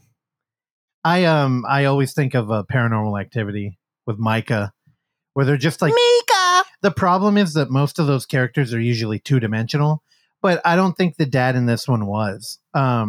John Peter Sarsgaard, he's good in it. He's good. And He's a that- good actor. That's you really got to be nuanced to carry that kind of role too, because you really are 2-dimensional. Do you know who he's married to in real life? No. Maggie Gyllenhaal. Oh, weird. Interesting. I mean, They're a New York power couple, dude. you're right though. Vera is in her underwear, I think, 3 different times in this. She's always got the lacy panties on. She knows it, she'll show it. Call back to the rehearsal, but I feel like her Angela arc would be going from Orphan to The Conjuring, where she overcorrects and instead of being a drunk, she becomes a religious psychic. Let me tell you something. Vera Farmiga would be a hell of an Angela.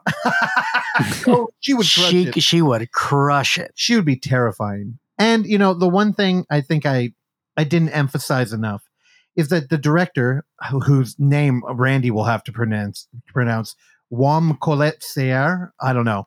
He is the guy who did House of Wax. And he also did The Shallows. Now, feel how you will about those movies, but Orphan included, I think he's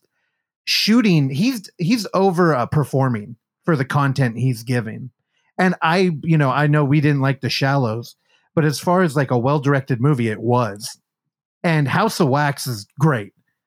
I mean, we talked about it when we went back to the Alamo and rewatched it again. That movie's aged well. And also Tourist Trap. When we talked about Tourist Trap. Oh, yeah. Yep.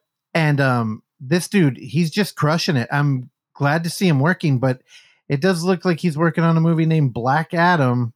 And yep, it's The Rock as a superhero. He's doing Black Adam? He's directing it. Whoa. So this might be one of the rare moments that I need to go watch a superhero movie because of faith in the director.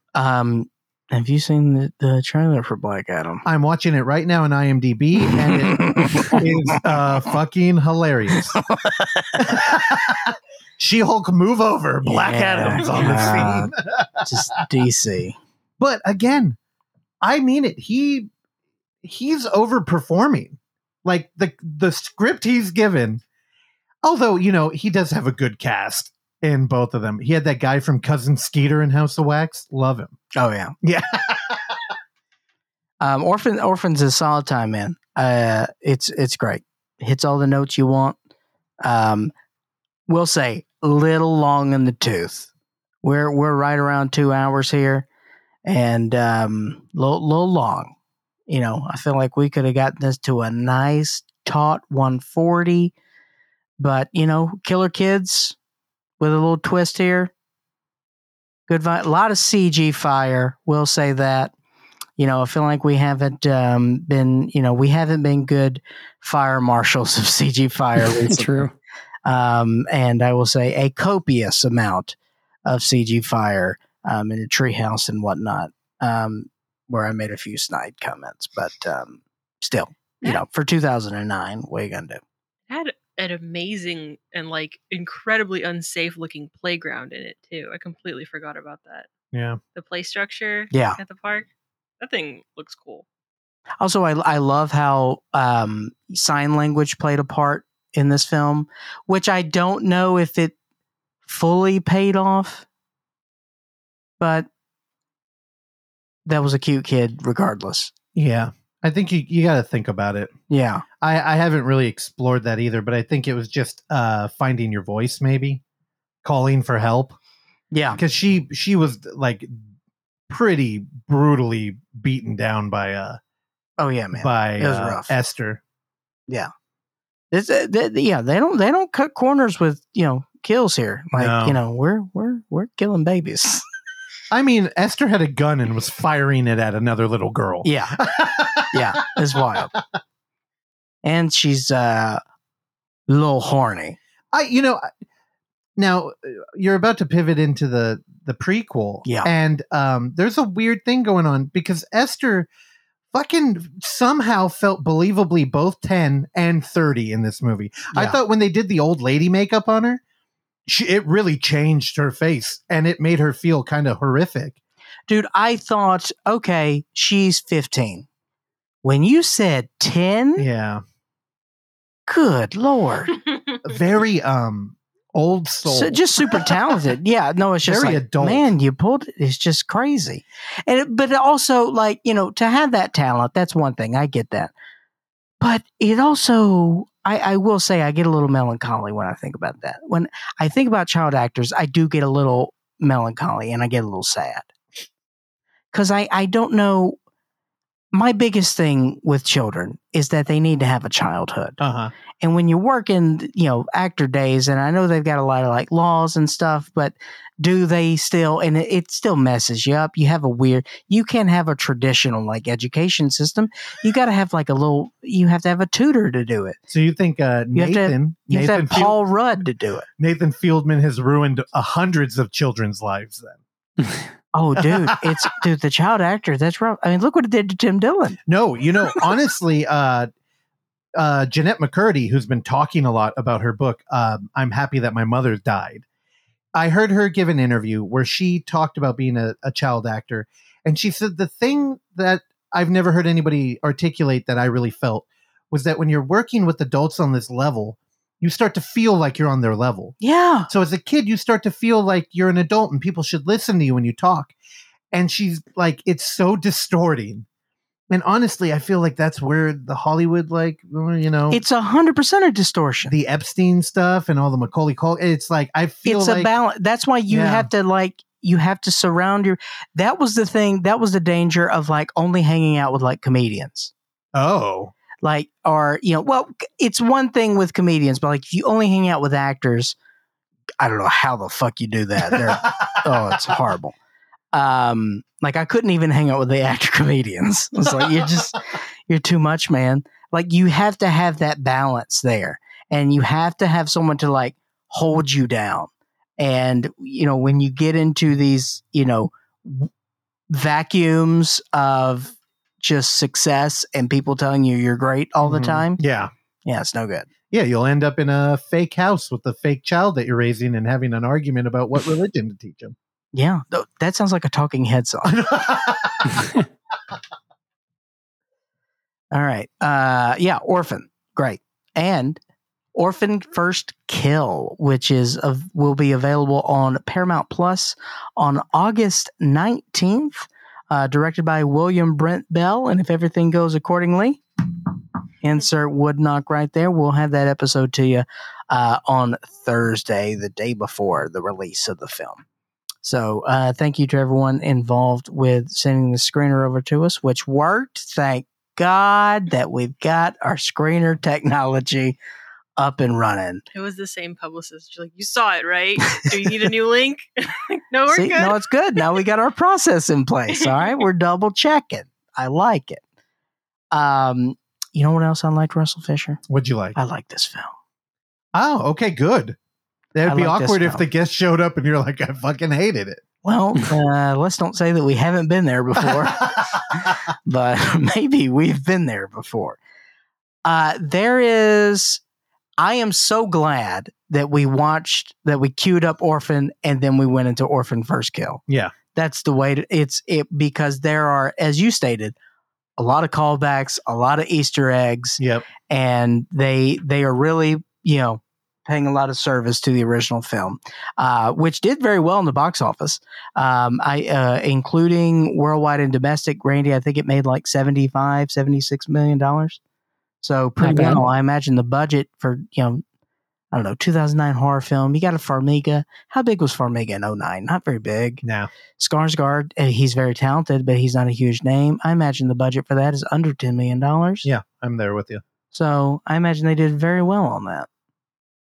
Yeah. It's 20. The budget was 20? Apparently, yeah. Damn. According to Wikipedia. Still, it's still good. They did a killing. And I imagine the rental rights were decent at that time. Well, 2009, no, that's when it was all ending. Oh my God. Yeah, around 2010. That's what did it. All right, Orphan First Kill. Now, she's back. All right, young lady is back from the first one. And again, yes, she's playing a younger version. But guys, movies are great. Did it work? It worked, man. Yeah. It worked for me. Because that's what I'm saying, is that, movies will figure it out. These are talented people. They are masters of their craft. They have a job and they execute the job. And they were like, hey, here's the deal. We've got a girl. She's in her mid-20s now. We need you to make her look like she's 10. When she was 10, she was playing a 33-year-old. You figure it out. Got it? And it worked perfectly. What did you think? I thought it was a little distracting because you come in so aware. Like, wait, you're making a prequel to a movie that I loved like 12 That's years the thing. later. I'm trying to, once I was able to just separate that from my head. Yeah, it felt like confusing. Like the little girl playing the old person is now in the future playing a little girl again, but now she's an old. Yeah, it's a little tricky, but once you're on board, I mean, it doesn't take long for this movie to get going, and it does. She looks a little weird. Like we had a conversation about, are they doing perspective twists or are they doing something with the is it all in camera? Are they doing CGI? Are they deep faking a little girl? And I think ultimately, am I kicking your feet? You're playing footsies. I didn't know. I was hoping that wasn't your feet. I thought that was a table, and I was like, "Fuck, am I playing footsies with him?" It just was weird because we're talking about an old little girl. I know. Anyway, I mean, once you get like acclimated to it, it's fine. Yeah, I think it's kind of always there, but it's not bad. And this movie, the original, I would say, is very good, son. Like it's a very like hard hitting drama that has some horrific like notes to it. This one, they fully embraced the horror genre, and there's a little bit more camp here, and we're definitely playing around with tropes. So I think it works fine. It's good. Yeah, really enjoyed it. And again, look, this thing's got its own twist, and it caught us all off guard. Yeah, it's a little tough to talk about this one. If you're a fan of the original, just approach it and know. Well, actually, here. So William Brent Bell, he is one of my favorite directors right now, and I don't know how many people feel the same way. He's got a lot of hit and miss in his filmography, but he did The Boy, which I was completely smitten with. But he also did Stay Alive, which when I watched that was one of the first films that I rewatched because I had such a good time laughing. Yeah. Frankie Muniz just was hilarious in that movie for me. And, he also did Brahms' The Boy 2, which I didn't love because of, again, playing in the genre. But he's the one helming this movie. And, you never know where your footing is. And I think that actually benefited the film here. It's good. Again, probably not a Randy movie. Where the first one, I think Randy might get some enjoyment out of it, but yeah, this is definitely more of a horror fan film. Yeah, man, it's tough to talk about. Randy, but you know what we do have in here? What's that? Julia Stiles. Oh, okay. I didn't know she was still working. Oh, she's working for the weekend, baby. AKA Lumen from Dexter. Oh, never seen an episode. Not a fan of Lumen. Randy, live your life. Never watched Dexter. Yeah. We just wanted to bring, again, the movie's not out yet, so we want to tread lightly here, but we recommend it. Check it out when it comes out on Paramount Plus, and stay tuned for Thursday's up. Well, what date is that? August 19th. 19th. Okay, so our Thursday episode's going to drop on the 18th. Okay, cool. Damn it. I really would like to just get into it. I don't want to tiptoe around in that. Maybe we'll have to just get into it. When it drops, you got to watch it. Like it's hot. All right. My turn? It's time to talk about the film that came out it came out last week, but worldwide dropped domestically of the much talked about Bodies. BX3.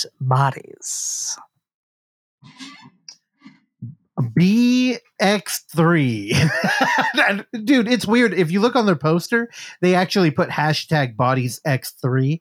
Nobody was using that. Damn. Everybody just put in the full title. I just call it Bodies.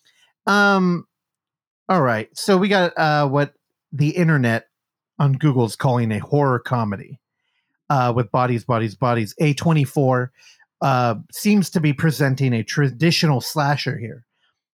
We had our former third chair, boots on the ground correspondent Justin Coote attend the A24 pre-screening, and he did a little write-up on the Overlook if you want to go look at that poorly unattended blog.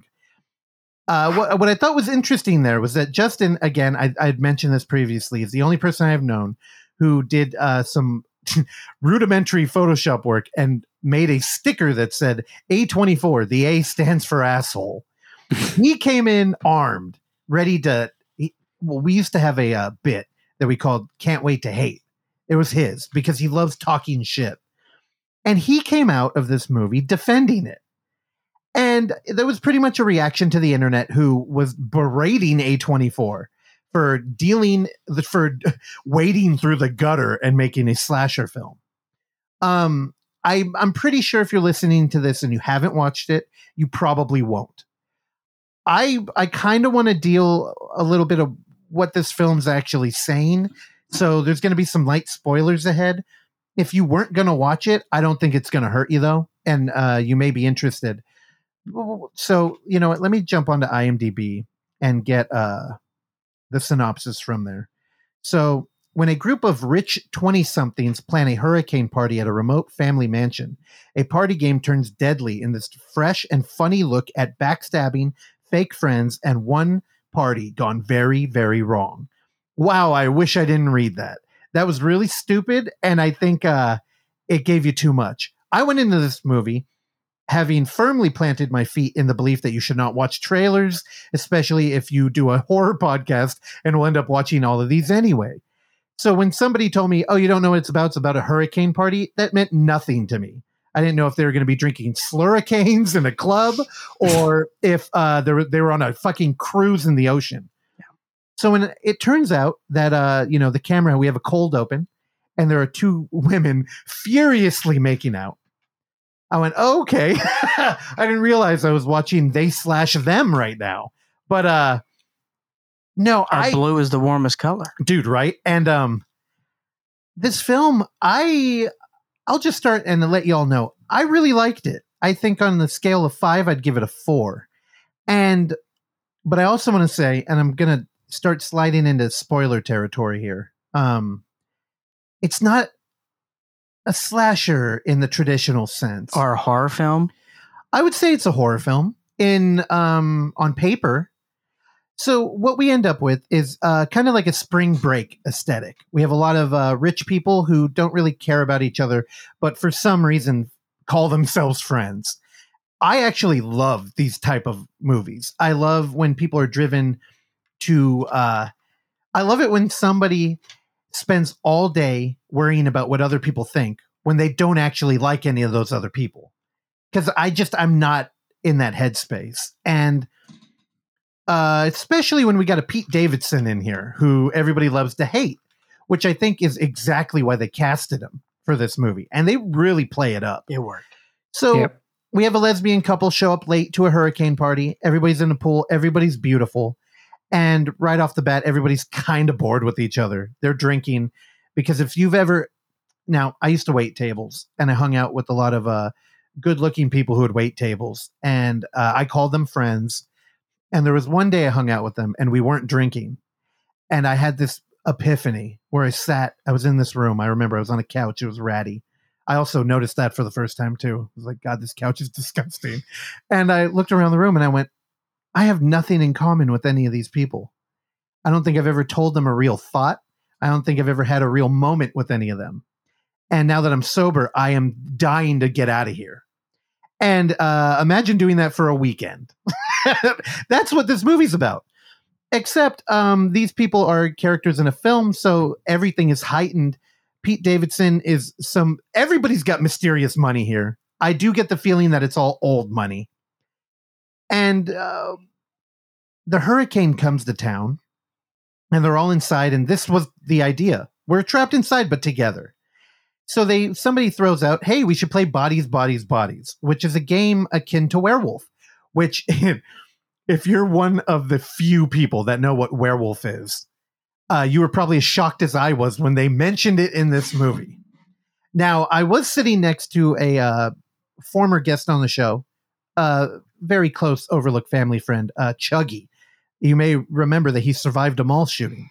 Now, Chuggy had an interesting theory about this movie, that it was all about Among Us, the game. Of course. And he was like, well, no. So here's the thing. If you're going to make some radical fucking argument about the theory behind the film, you got to back it up. So I'll skip ahead a little bit and I'll mention, he says that everybody's wearing they're color blocked. Like Pete Davidson's wearing all pink. So that's kind of what you do in Among Us. They travel through a doggy door. They travel through a ventilation system. People are constantly trying to figure out who the killer is. And I'm like, that's a fair point. The ending didn't work, though. It's definitely a whodunit. Yeah, but Yeah. well, the reason I bring that up before getting into the movie is this is a very modern take. Yes. And if they're mentioning Werewolf, which is a card game where you draw a blind and then everybody closes their eyes and you wake up, somebody's dead, and your town folk, who basically what you're trying to do is convince everybody in the room that somebody is the werewolf, and then you kill them. Then you go to sleep, and if you wake up and nobody died, then congratulations, you were correct. It is a game about mob rules, which is this movie in a nutshell. The reason I loved it, though, love is strong. The reason why I really liked it, and I'd probably rewatch it, is in the hurricane, they didn't expect something to happen, which is the power to go out. When the power goes out, it seems like it'd be a problem when you're making a movie. How are we going to film everything? Like, this movie didn't seem to be in night vision only. No, of course, they all have their phones, and they're all wearing rave attire, including glow necklaces and shit. It actually makes for a really pretty aesthetic in the film. Yeah. And so what happens is the bodies game, one of the complaints is that whenever they play it, they start getting at each other's throats, and shit gets personal. Well, they play a game, that exactly happens. They play another game, and it turns out somebody's actually dead. And it's Pete Davidson. If you were hinging on this movie, does Pete die? Because I saw that all over the internet. He not only dies, he dies first, and he's bloody. It's pretty good. So when he dies, everybody, of course, starts to play a real game of bodies. And they start trying to figure out who did this. Again, I feel bad about it, but I'm going to spoil this thing. While we're dealing with this, I was sitting in the seat thinking about it, and I'm like, who could it be? Who's got motivations? Who could it be? All of the characters had interesting, full kind of, they felt fully written. Like, nobody was really up front. We had another Russian character, if you want to talk about Russophobia, who was like the secret protagonist, kind of, but we didn't even know her backstory. So it felt like she could be likely. We also found out that Pete Davidson was having a bro off with the other male attending the party, who was another stranger. Played by Lee Pace, who was in one of my favorite television shows of all time, Halt and Catch Fire. Lee Pace was also in several Marvel movies as a tall blue man.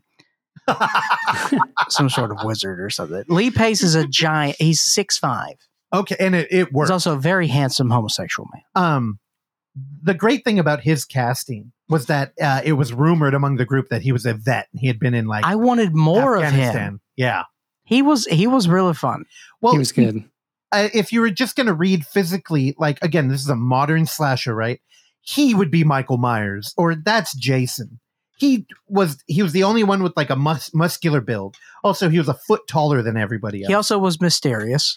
Yeah, and he was a stranger, and he was paired up with the most corrigible, as far as I'm concerned, of the group in Alice, who was the podcaster, the aforementioned podcaster. Oh, God, made me cringe again. I think that Rachel Sennett is, going to be more of a star from this film. Oh, dude, she's picking up a lot of. She was fantastic. I loved her. Yeah. Anyway, when we yada yada yada, when we rediscover our giant of a boy in the blackout, he's laying down with a face mask on that seems to have LED lighting behind it, and I went, holy shit!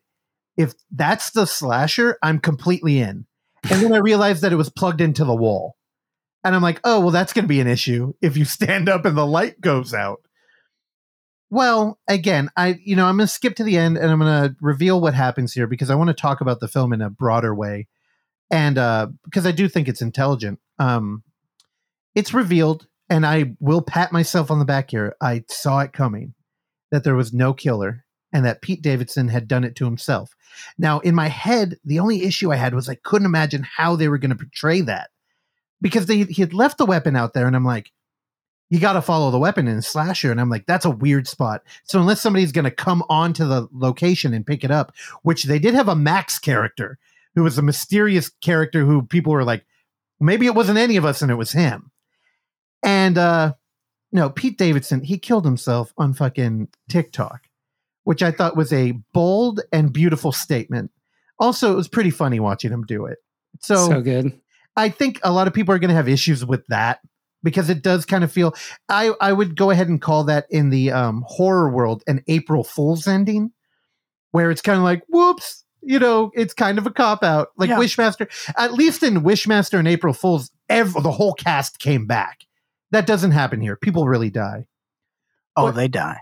Oh, they die. And what I think this film's really about is a bunch of millennials running around a mansion with the only guidance is their cell phone.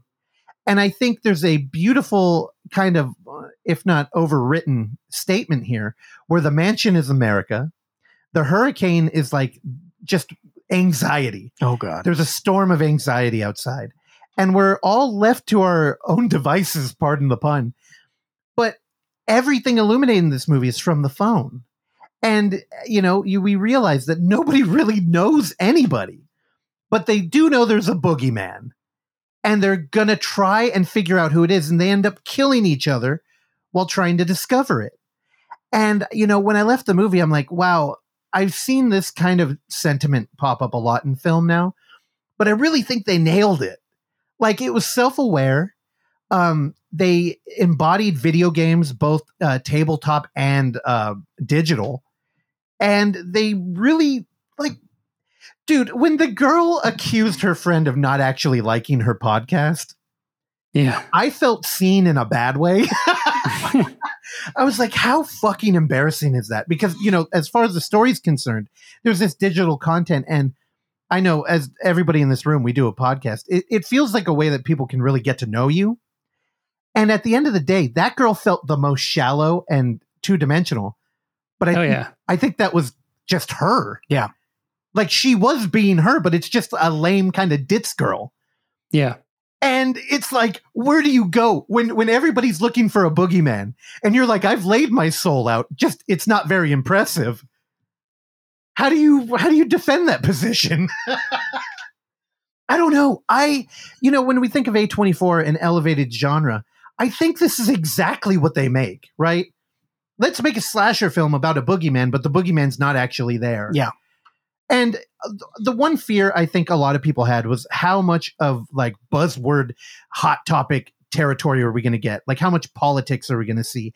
And it's there tangentially. They talk about how, they would never own a gun. We know his politics. Yeah, but they played it beautifully. They played it well. Yeah. And there's that one moment where everybody's got their claws out and they start going, dude, you always trigger me. And they start using all the buzzwords. And initially I was worried that was going to be the whole film. And I'm like, I didn't need that. But that one moment where everybody was really at their throats and it turned into a Twitter war. Yeah. I went, dude, you did it. Like, this film just worked. And whether or not you're going to buy Pete Davidson killing himself trying to open a bottle, that's a little bit of a stretch. But they also had the comedian do it, who everybody wanted to see die. It fit for his character, too, because he saw Lee Pace do the thing with the sword on the champagne bottle. And they had the little, macho war. Yeah. No, it worked. It was good. Also, they kind of addressed all of the complaints that horror fans have. Like, why don't you leave immediately? And it's like, the car won't work. And I don't know, man. It's an airtight script. I just think the content isn't what people are going to want. I don't know. I think people are enjoying it. I think people are going to see it. How did you feel at the end of the day? I think you hit all the notes there. I feel very similar. I enjoyed what they did. a nice fresh take. Randy, how Yeah. did you love the cinematography? For the most part, yeah. There's some scenes which I think are like intentionally kind of shaky. Yeah. I think specifically that scene where you're not supposed to know who did something. But no, the scene where they first lose power and like the only thing illuminating is her glow bracelets or necklaces or whatever. That scene looked great. Yeah, I really dug the cinematography. It was cool. Well, like, it's weird to think in this movie that you would want to take a step back and just think like, wow, I've watched an hour of a movie lit by cell phones. Yeah. Like, Also, the weird thing about that, early in the movie, there is a shot of flashlights and batteries on a table, and they just decide to never use them. But that's the type of thing we're dealing with. Like, Yeah. honestly, I've been lucky. We haven't had any blackouts really that we've had to like weather. But if there was a table with flashlights and batteries on it, how many people would go grab that over their phone? Yeah. I don't think I would. Like, goddamn, that's such a man. I'm glad you caught that, Randy, because I really think this movie's probably littered with those kind of visual storytelling moments. Yeah, I was looking for more of that because from the trailer and stuff, I guess ignorantly, I didn't really think that it was like a slasher, but I just took it more as like a murder mystery. So from the get-go, I was like looking for things like, oh, that dude has like really good lungs, or like, oh, the window wasn't closed all the way. So I was like trying to like get ahead of it. Dude. So that's why I noticed the flashlights. It's like, okay, like someone prepared, like they know that there's going to be a storm. Yeah. And then some of that stuff doesn't really matter. Well, Randy, that's like after Scream, that's what slashers turned into. Like, it turned into the supernatural shit is out the window. It's one of the people in this room. So I don't know if you had fun doing that. I'd say watch Scream. I don't know if you could deal with anything else, because Scream does have a good meta conversation going on throughout the films. But yeah, I'm thinking about going seeing this again. Honestly, I had a great time watching it. I saw it was like a 12:15 showing, and there was like maybe 4 people in the theater. So I kind of want to go back to a later screening where people are like, there's more people there, and like, I don't know, it was a very fun movie. Clark did point out something, that he thought it didn't play great. And I do think, I don't know if people were really on the level with the humor here. They weren't. It did not play. That's why I wasn't sure how your guys' reaction was. I was on the same aisle, but I've got to have the end seat, and I was on the opposite side of where you guys were. And also, but I was on the same aisle. I just want that to be clear, as we were on row E, and I broke my own personal promise that if there is a seat available of F1, I always occupy that seat. And there was F1 behind me, but I stay on row E. I just want that to be clear. You were like rolling on E too, right? You had tummy had issues? horrible stomach pains during that. And it was one of those where when I knew I had to get locked in on the toilet, I was going to be there for about a half hour. And that's why I went home immediately and was not able to participate in the double feature, which happened because I knew it was just rough times. But I made it through the movie, but I was not in the best physical state. Yeah, I was a little conflicted because we had planned out to do a film Bang Bang, and we were going to go see Bodies, Bodies, Bodies. And then as that movie ended, I think we were going to be a half hour into the start of fall. Which means the trailers. Exactly. But I had to confirm. I'm like, we got to pop in there. And if the movie has started, I don't want to do it. Because you can't trust the theater to run the shit all the time. Yeah, but I mean, most of the time they do run 40 minutes of fucking trailers. Oksana, before we move on, did you want to add anything to Bodies? What did you think? I honestly think that the main problem people are having with it is that A24 released it, because I thought it was a lot of fun. The end did not bother me. I didn't care that it wasn't like a traditional slasher. And I thought it was funny how they were saying all this ridiculous shit, but playing it completely straight. Like about like, you don't really like my podcast, and like all that whole scene. Like, Yeah. I thought it was great. I don't know. I liked it, and people are just nitpicking. Like, Pete Davidson looks too old to play whatever age he's supposed to be, and like they just don't like him as a person. And yeah, I mean, when has that ever stopped casting like a 30-year-old. I mean, what's the fine young lady who passed away that was in Grease? Oh yeah. Olivia Newton-John. There we go. Thank you. I believe she was in her late 20s while playing that role.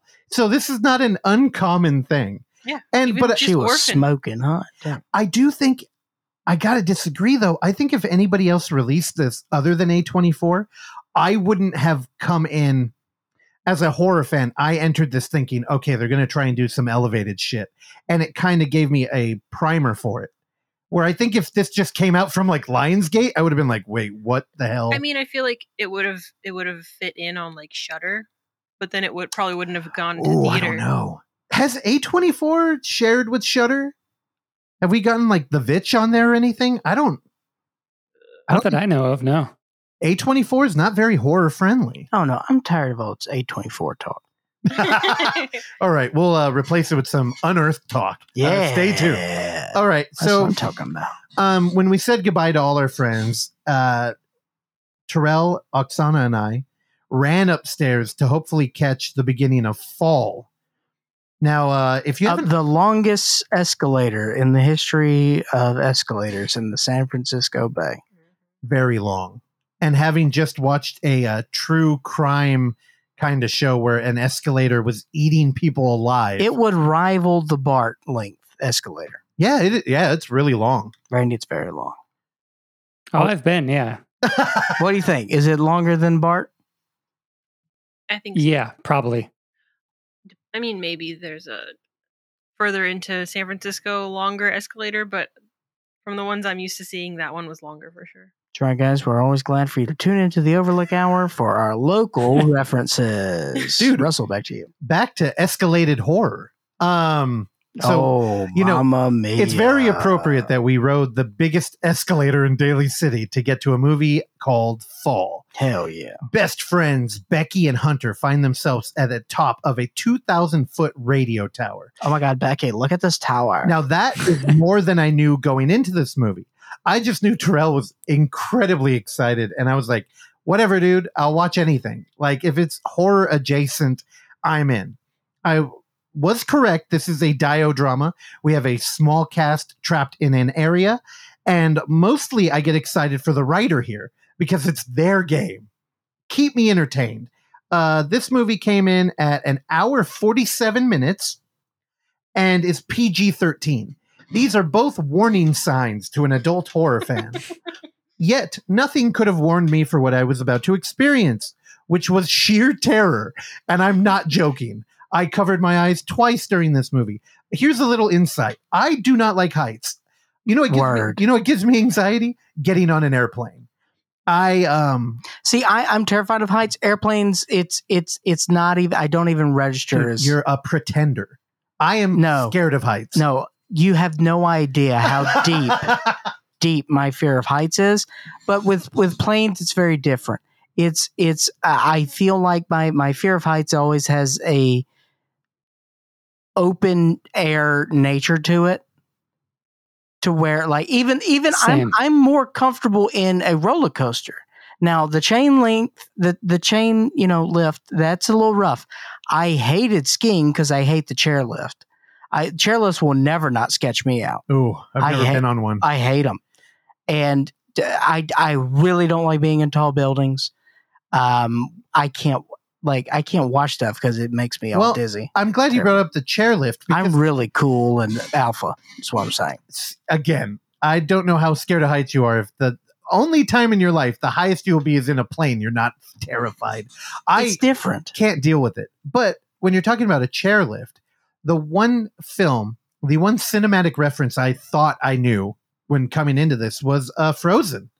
I'm like, okay, well, Frozen's a similar idea. Adam Green's Frozen. Yeah. Thank you. I never make that distinguish. I know. I don't distinguish the difference between and you shouldn't have to.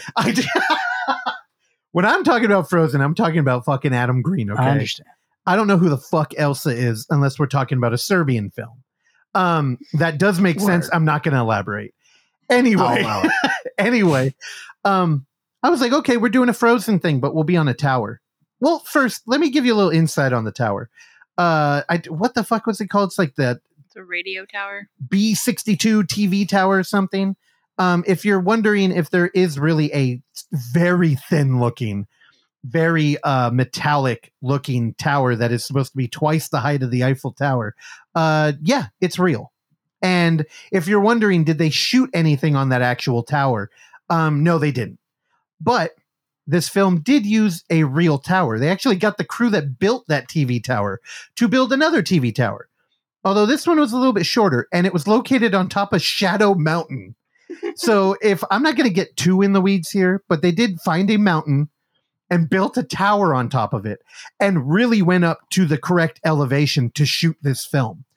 When you watch this film, it's kind of similar to Orphan, where you're like, how do they do this? Because it doesn't look that CG. And you're like, it's got to be a green screen, right? I remember at one point I turned and I was like, we're on a studio lot. We have to be. Because the beauty here is the craft. All of the B-roll, all of the music. It's all teaming up in one perfect collaborative effort to try and terrify you. They're painting a 4D mise-en-scène of a film. And if you watch these girls ascend this tower and are not fucking anxious and tense the whole time, then you are check your pulse because you're dead. This movie, dude, I emoted more times in this movie than I did all of last decade. I couldn't help it. It was fucking me up. And here's the thing. There's a language in this film. It's got the attitude of Final Destination, which is why I'm so happy you watched it, Randy. Because just the craft. Like, do you think I'm off there? Did it ring true to you at all? No, yeah, I kind of get that. I think I saw that you mentioned that before I saw it. So I was kind of going into that with it. See, I feel like that's a loaded comparison to make because Final Destination has that Rube Goldberg thing, which is such its own monster. But in this film, it's got the attitude of that shit. So when you're in Final Destination and you see like a bowling ball start to roll in a closet, it's like, oh, that's a fucking sinister bowling ball. Well, in this movie, when they're climbing up the tower, you get to see shaking. And again, the sound of the wind and the rattling of metal that feels like this fucking erector set of a tower is going to collapse at any moment. It's got that Final Destination attitude. And these girls, the casual nature, one of them is, oh man, I have to mention that Terrell screamed multiple times. But the one noteworthy reaction that he had that I've never seen in my life was something happened. There's a million things that happen in this movie. He didn't scream. Instead, he threw himself back in his chair and did this. He just clapped really quickly 3 times. And then he turned to me and made eye contact and he had "help me" written on his soul. And I know I'm pumping this up. Again, we saw it in XD. We were sitting right next to the fucking 4D or the D-box chairs. Which we will probably be going back and seeing this in D-box. If this movie isn't already out of the theater, I might. My God. And again, now with Bodies, I wanted to talk about, the art is also telling a different kind of story. And there were a lot of similarities here. We, in both films, we had characters who refused to say, "I love you." That's a fun little thing whenever we do double features. There's always similarities. But we also had a couple of characters, which is often true in diodramas, who they thought they knew each other and they didn't really. And when they're trapped on the tower, they're exploring their relationship. And I just have to point out that not only is this film completely self-aware in all the right ways in the Final Destination, we have a fucking Pet Cemetery truck that pops up 3 times and scares the shit out of you. But this movie's also... it's doing a little wink. And the placement of the satellites on top of this TV tower.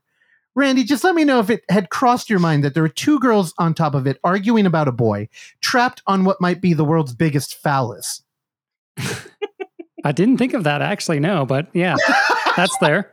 And I've been in Film Theory 101, and I've heard very angry women talk about how cityscapes are just a attempt at the patriarchy to reaffirm their dominance over America. Hell yeah. And I think they're completely right.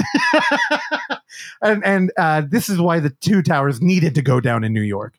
Again, more just a patriarchy. And Building 7. But this one, there's satellites. And if you've seen the trailer, they're in it.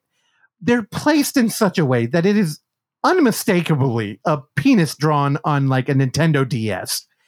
And these girls are on top of it arguing about a dude. This movie is completely fully formed. It is thrilling. It is terrifying. Watch it loud. Don't watch it at home. Whatever you do. And also, just know, this isn't fucking Siskel and Ebert's movie. There are moments in this film that are just dumb. There's one time where they're trying to shoo a vulture and they run at it going, get away, get away. And I laughed out loud at the film. The thing is, Was it a CG vulture? No, and the vulture is a very dominant character. Yeah. And the vulture also was... Vultures are enormous. They're terrifying. Yeah. And this one contributed to what might be my favorite film in all of cinema. Or my favorite quote. Okay. While trapped on top, one of them took an injury to the leg, and it appeared to be going south. Oh, no. And her friend tells her, I think the vultures can smell your leg. It's very good. Which paints a picture of a woman with a rotting stench coming from her nether regions. How long were they up there? A month? You're going to have to tune in. Also, to bring this back to more highbrow, I mean, we were just talking about A24. Also made me think of A Knife in the Water, Polanski's first film. Of course it did. And A Knife in the Water, the knife would indicate who was in charge. Well, in this movie, they have their own knife, except it's cleavage.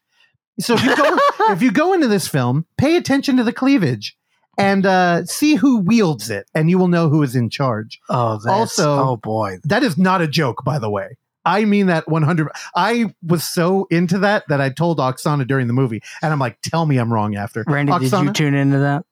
Well, the character herself actually comments on it. So it's not like Russell's just, commenting on something that's not there. Well, there's a swap too. Like the first, yeah. I love a swap. Oh, there's a cleavage swap. Actually, there's a push-up bra that's very important to the plot. Hey, do what you got to do. I think the theory checks out. See, there it is. Did I cover everything I wanted to? I support any titty-based theory. Also, there may be the appearance of a new trope, which Oksana pointed out, where when two people are in peril, again, call back to The Shallows, which we talked about earlier, people who are there and can help end up just robbing you. This happened in this movie. The Shallows. Spoiler, The Shallows. And we just watched a film with my mom. What was it? Trapped 8 Below, where two girls are trapped in a pool. Trapped in the closet. Trapped in the closet. They're not there to help. Nope. They're going to rob you. Yep. So again, is this a bit? Not really. I was legitimately terrified. We left. Terrell texted us the next day and said he had a nightmare about this movie. And was it based on, the elevated writing? Does this hark back to the fucking Greek pantheon of gods? No. Nobody's in spandex. And honestly, the script isn't even really that good. There's a lot of Chekhov's weird shit going on. Yes, but yeah. A lot of it. But you know what? This is kind of akin to Fall Guys. You show up for a weird labyrinth and you're there for the ride. And how ironic I use Fall Guys because the vertigo was real. I was legitimately terrified. Don't watch this at home. Also, if I sell you on the movie, forget everything I said and just roll in there with the low bar. Just be like, he's a fucking idiot. He likes everything. As Clark and Randy always point out, my rating system is completely off the charts. Indeed. It's skewed. So tune in and enjoy the the return of Jennifer Love Hewitt as your protagonist, as this girl fully embodies that character. Oh, God. All right, I'm done. You sold me, baby. I'm not joking. She's got like the K-Stew kind of mouth up. Actually, I made a very funny comment during the film that both of our characters could have... Wait, no, that's the wrong movie. What was the movie? Damn it, it was so good, too. In the movie where the two girls are trapped in a pool, they both look like stunt doubles for K-Stew. Don't ever do cocaine. That movie is 12 feet deep. 12 feet deep. How much caffeine you on today, brother? I had 1 mug of coffee that I cut with a LaCroix. Yes. Stay tuned to that on September 27th or whatever that is. 17th. Yeah, I've set that one up for next month. Before we cut loose, Randy, what'd you think of this one? Did you have fun? For the most part, yeah. I dug everything from them driving to the tower and getting on top of the tower, but everything beforehand was trash. Hey, fair. That's why I didn't really mention any of it. It was like a Lifetime movie. Of course, she has a dead husband, and of course, she has a bad relationship with her father. Yeah, it's just like lazy character development. But I was pretty thrilled with most of the stuff that took place on the actual tower. I was definitely sweating, and I was leaned back on the chair at the AMC, the recliner chairs. And at one point, I felt like I needed to put my feet on the ground. Hell yeah. So very like all the filmmaking there is pretty cool. And once they're like on the tower, like I didn't hate the dialogue there. It was just the stuff in the beginning that like really kind of irked me. But yeah, definitely if you're going to see it, go see it in a theater because yeah, that'll give you vertigo for sure. All right, Vertigo. Then that is Randy Stat's highest rating he's ever given, 5 stars for Fall. All right. Anything else? Any other bookkeepings? We've already queued up for Thursday, so stay tuned for Thursday's incredible interview, which has not yet happened. We'll be talking in a couple days. You have the winner of the last poll I put up, Oh my goodness! Correct. Okay, cool. which is the Wait, what were the movies? I know we didn't talk about it Yeah, on give here. us a refresher here. And I know Me and Clark in the Dark is our other podcast. but I Clock think- in the dark. let me remember. Yeah. Now, did any of you guys vote or like look at the social media? I voted. Okay. Yeah, I did too. Oh, okay. I participate. What the hell were the films? So one of them is an unsearchable titled Camping Trip. Oh, original. If I can even pull it up. The other one, oh, here it goes. Camping Trip. She found it. Yay! It's like a camp. I think it might have been a COVID movie. It's 2 hours long. Oh, summer- God. In the summer of 2020, 2 couples decide to go on a COVID-era camping trip after months of being in lockdown. That was the Pass. first one. I voted for that one. You did? I didn't know it was all that. Okay, 1-on-1. I just went by title alone. The second one is The Harbinger, which is not to be confused with Andy Mitten's The Harbinger. But this one does star Madeline McGraw, the little girl from Psycho Goreman. Oh. Oh, please tell me that one won. That is the winner. Okay, good. All right. When a family moves their troubled daughter to a small town and their neighbors start mysteriously dying, they fear something evil has followed them.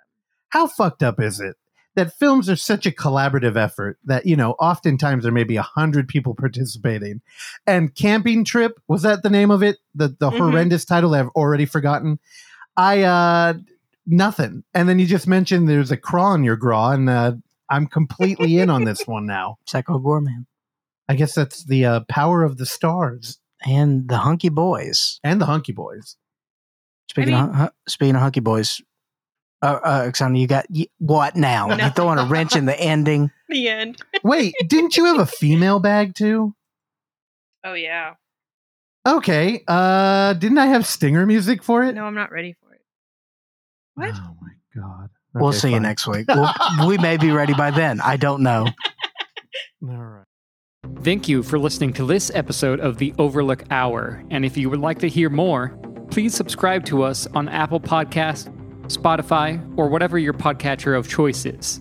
And while you're there, go ahead and give us a rating and or a review, which is a very easy way for you to support this show that we bring to you every week for years now, free of charge.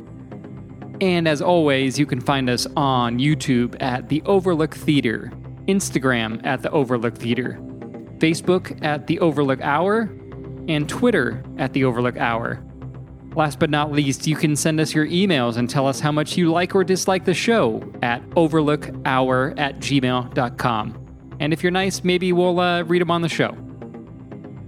I've been your engineer, Randy Stat. Please join me along with Clark, Russell, and Oksana again next time.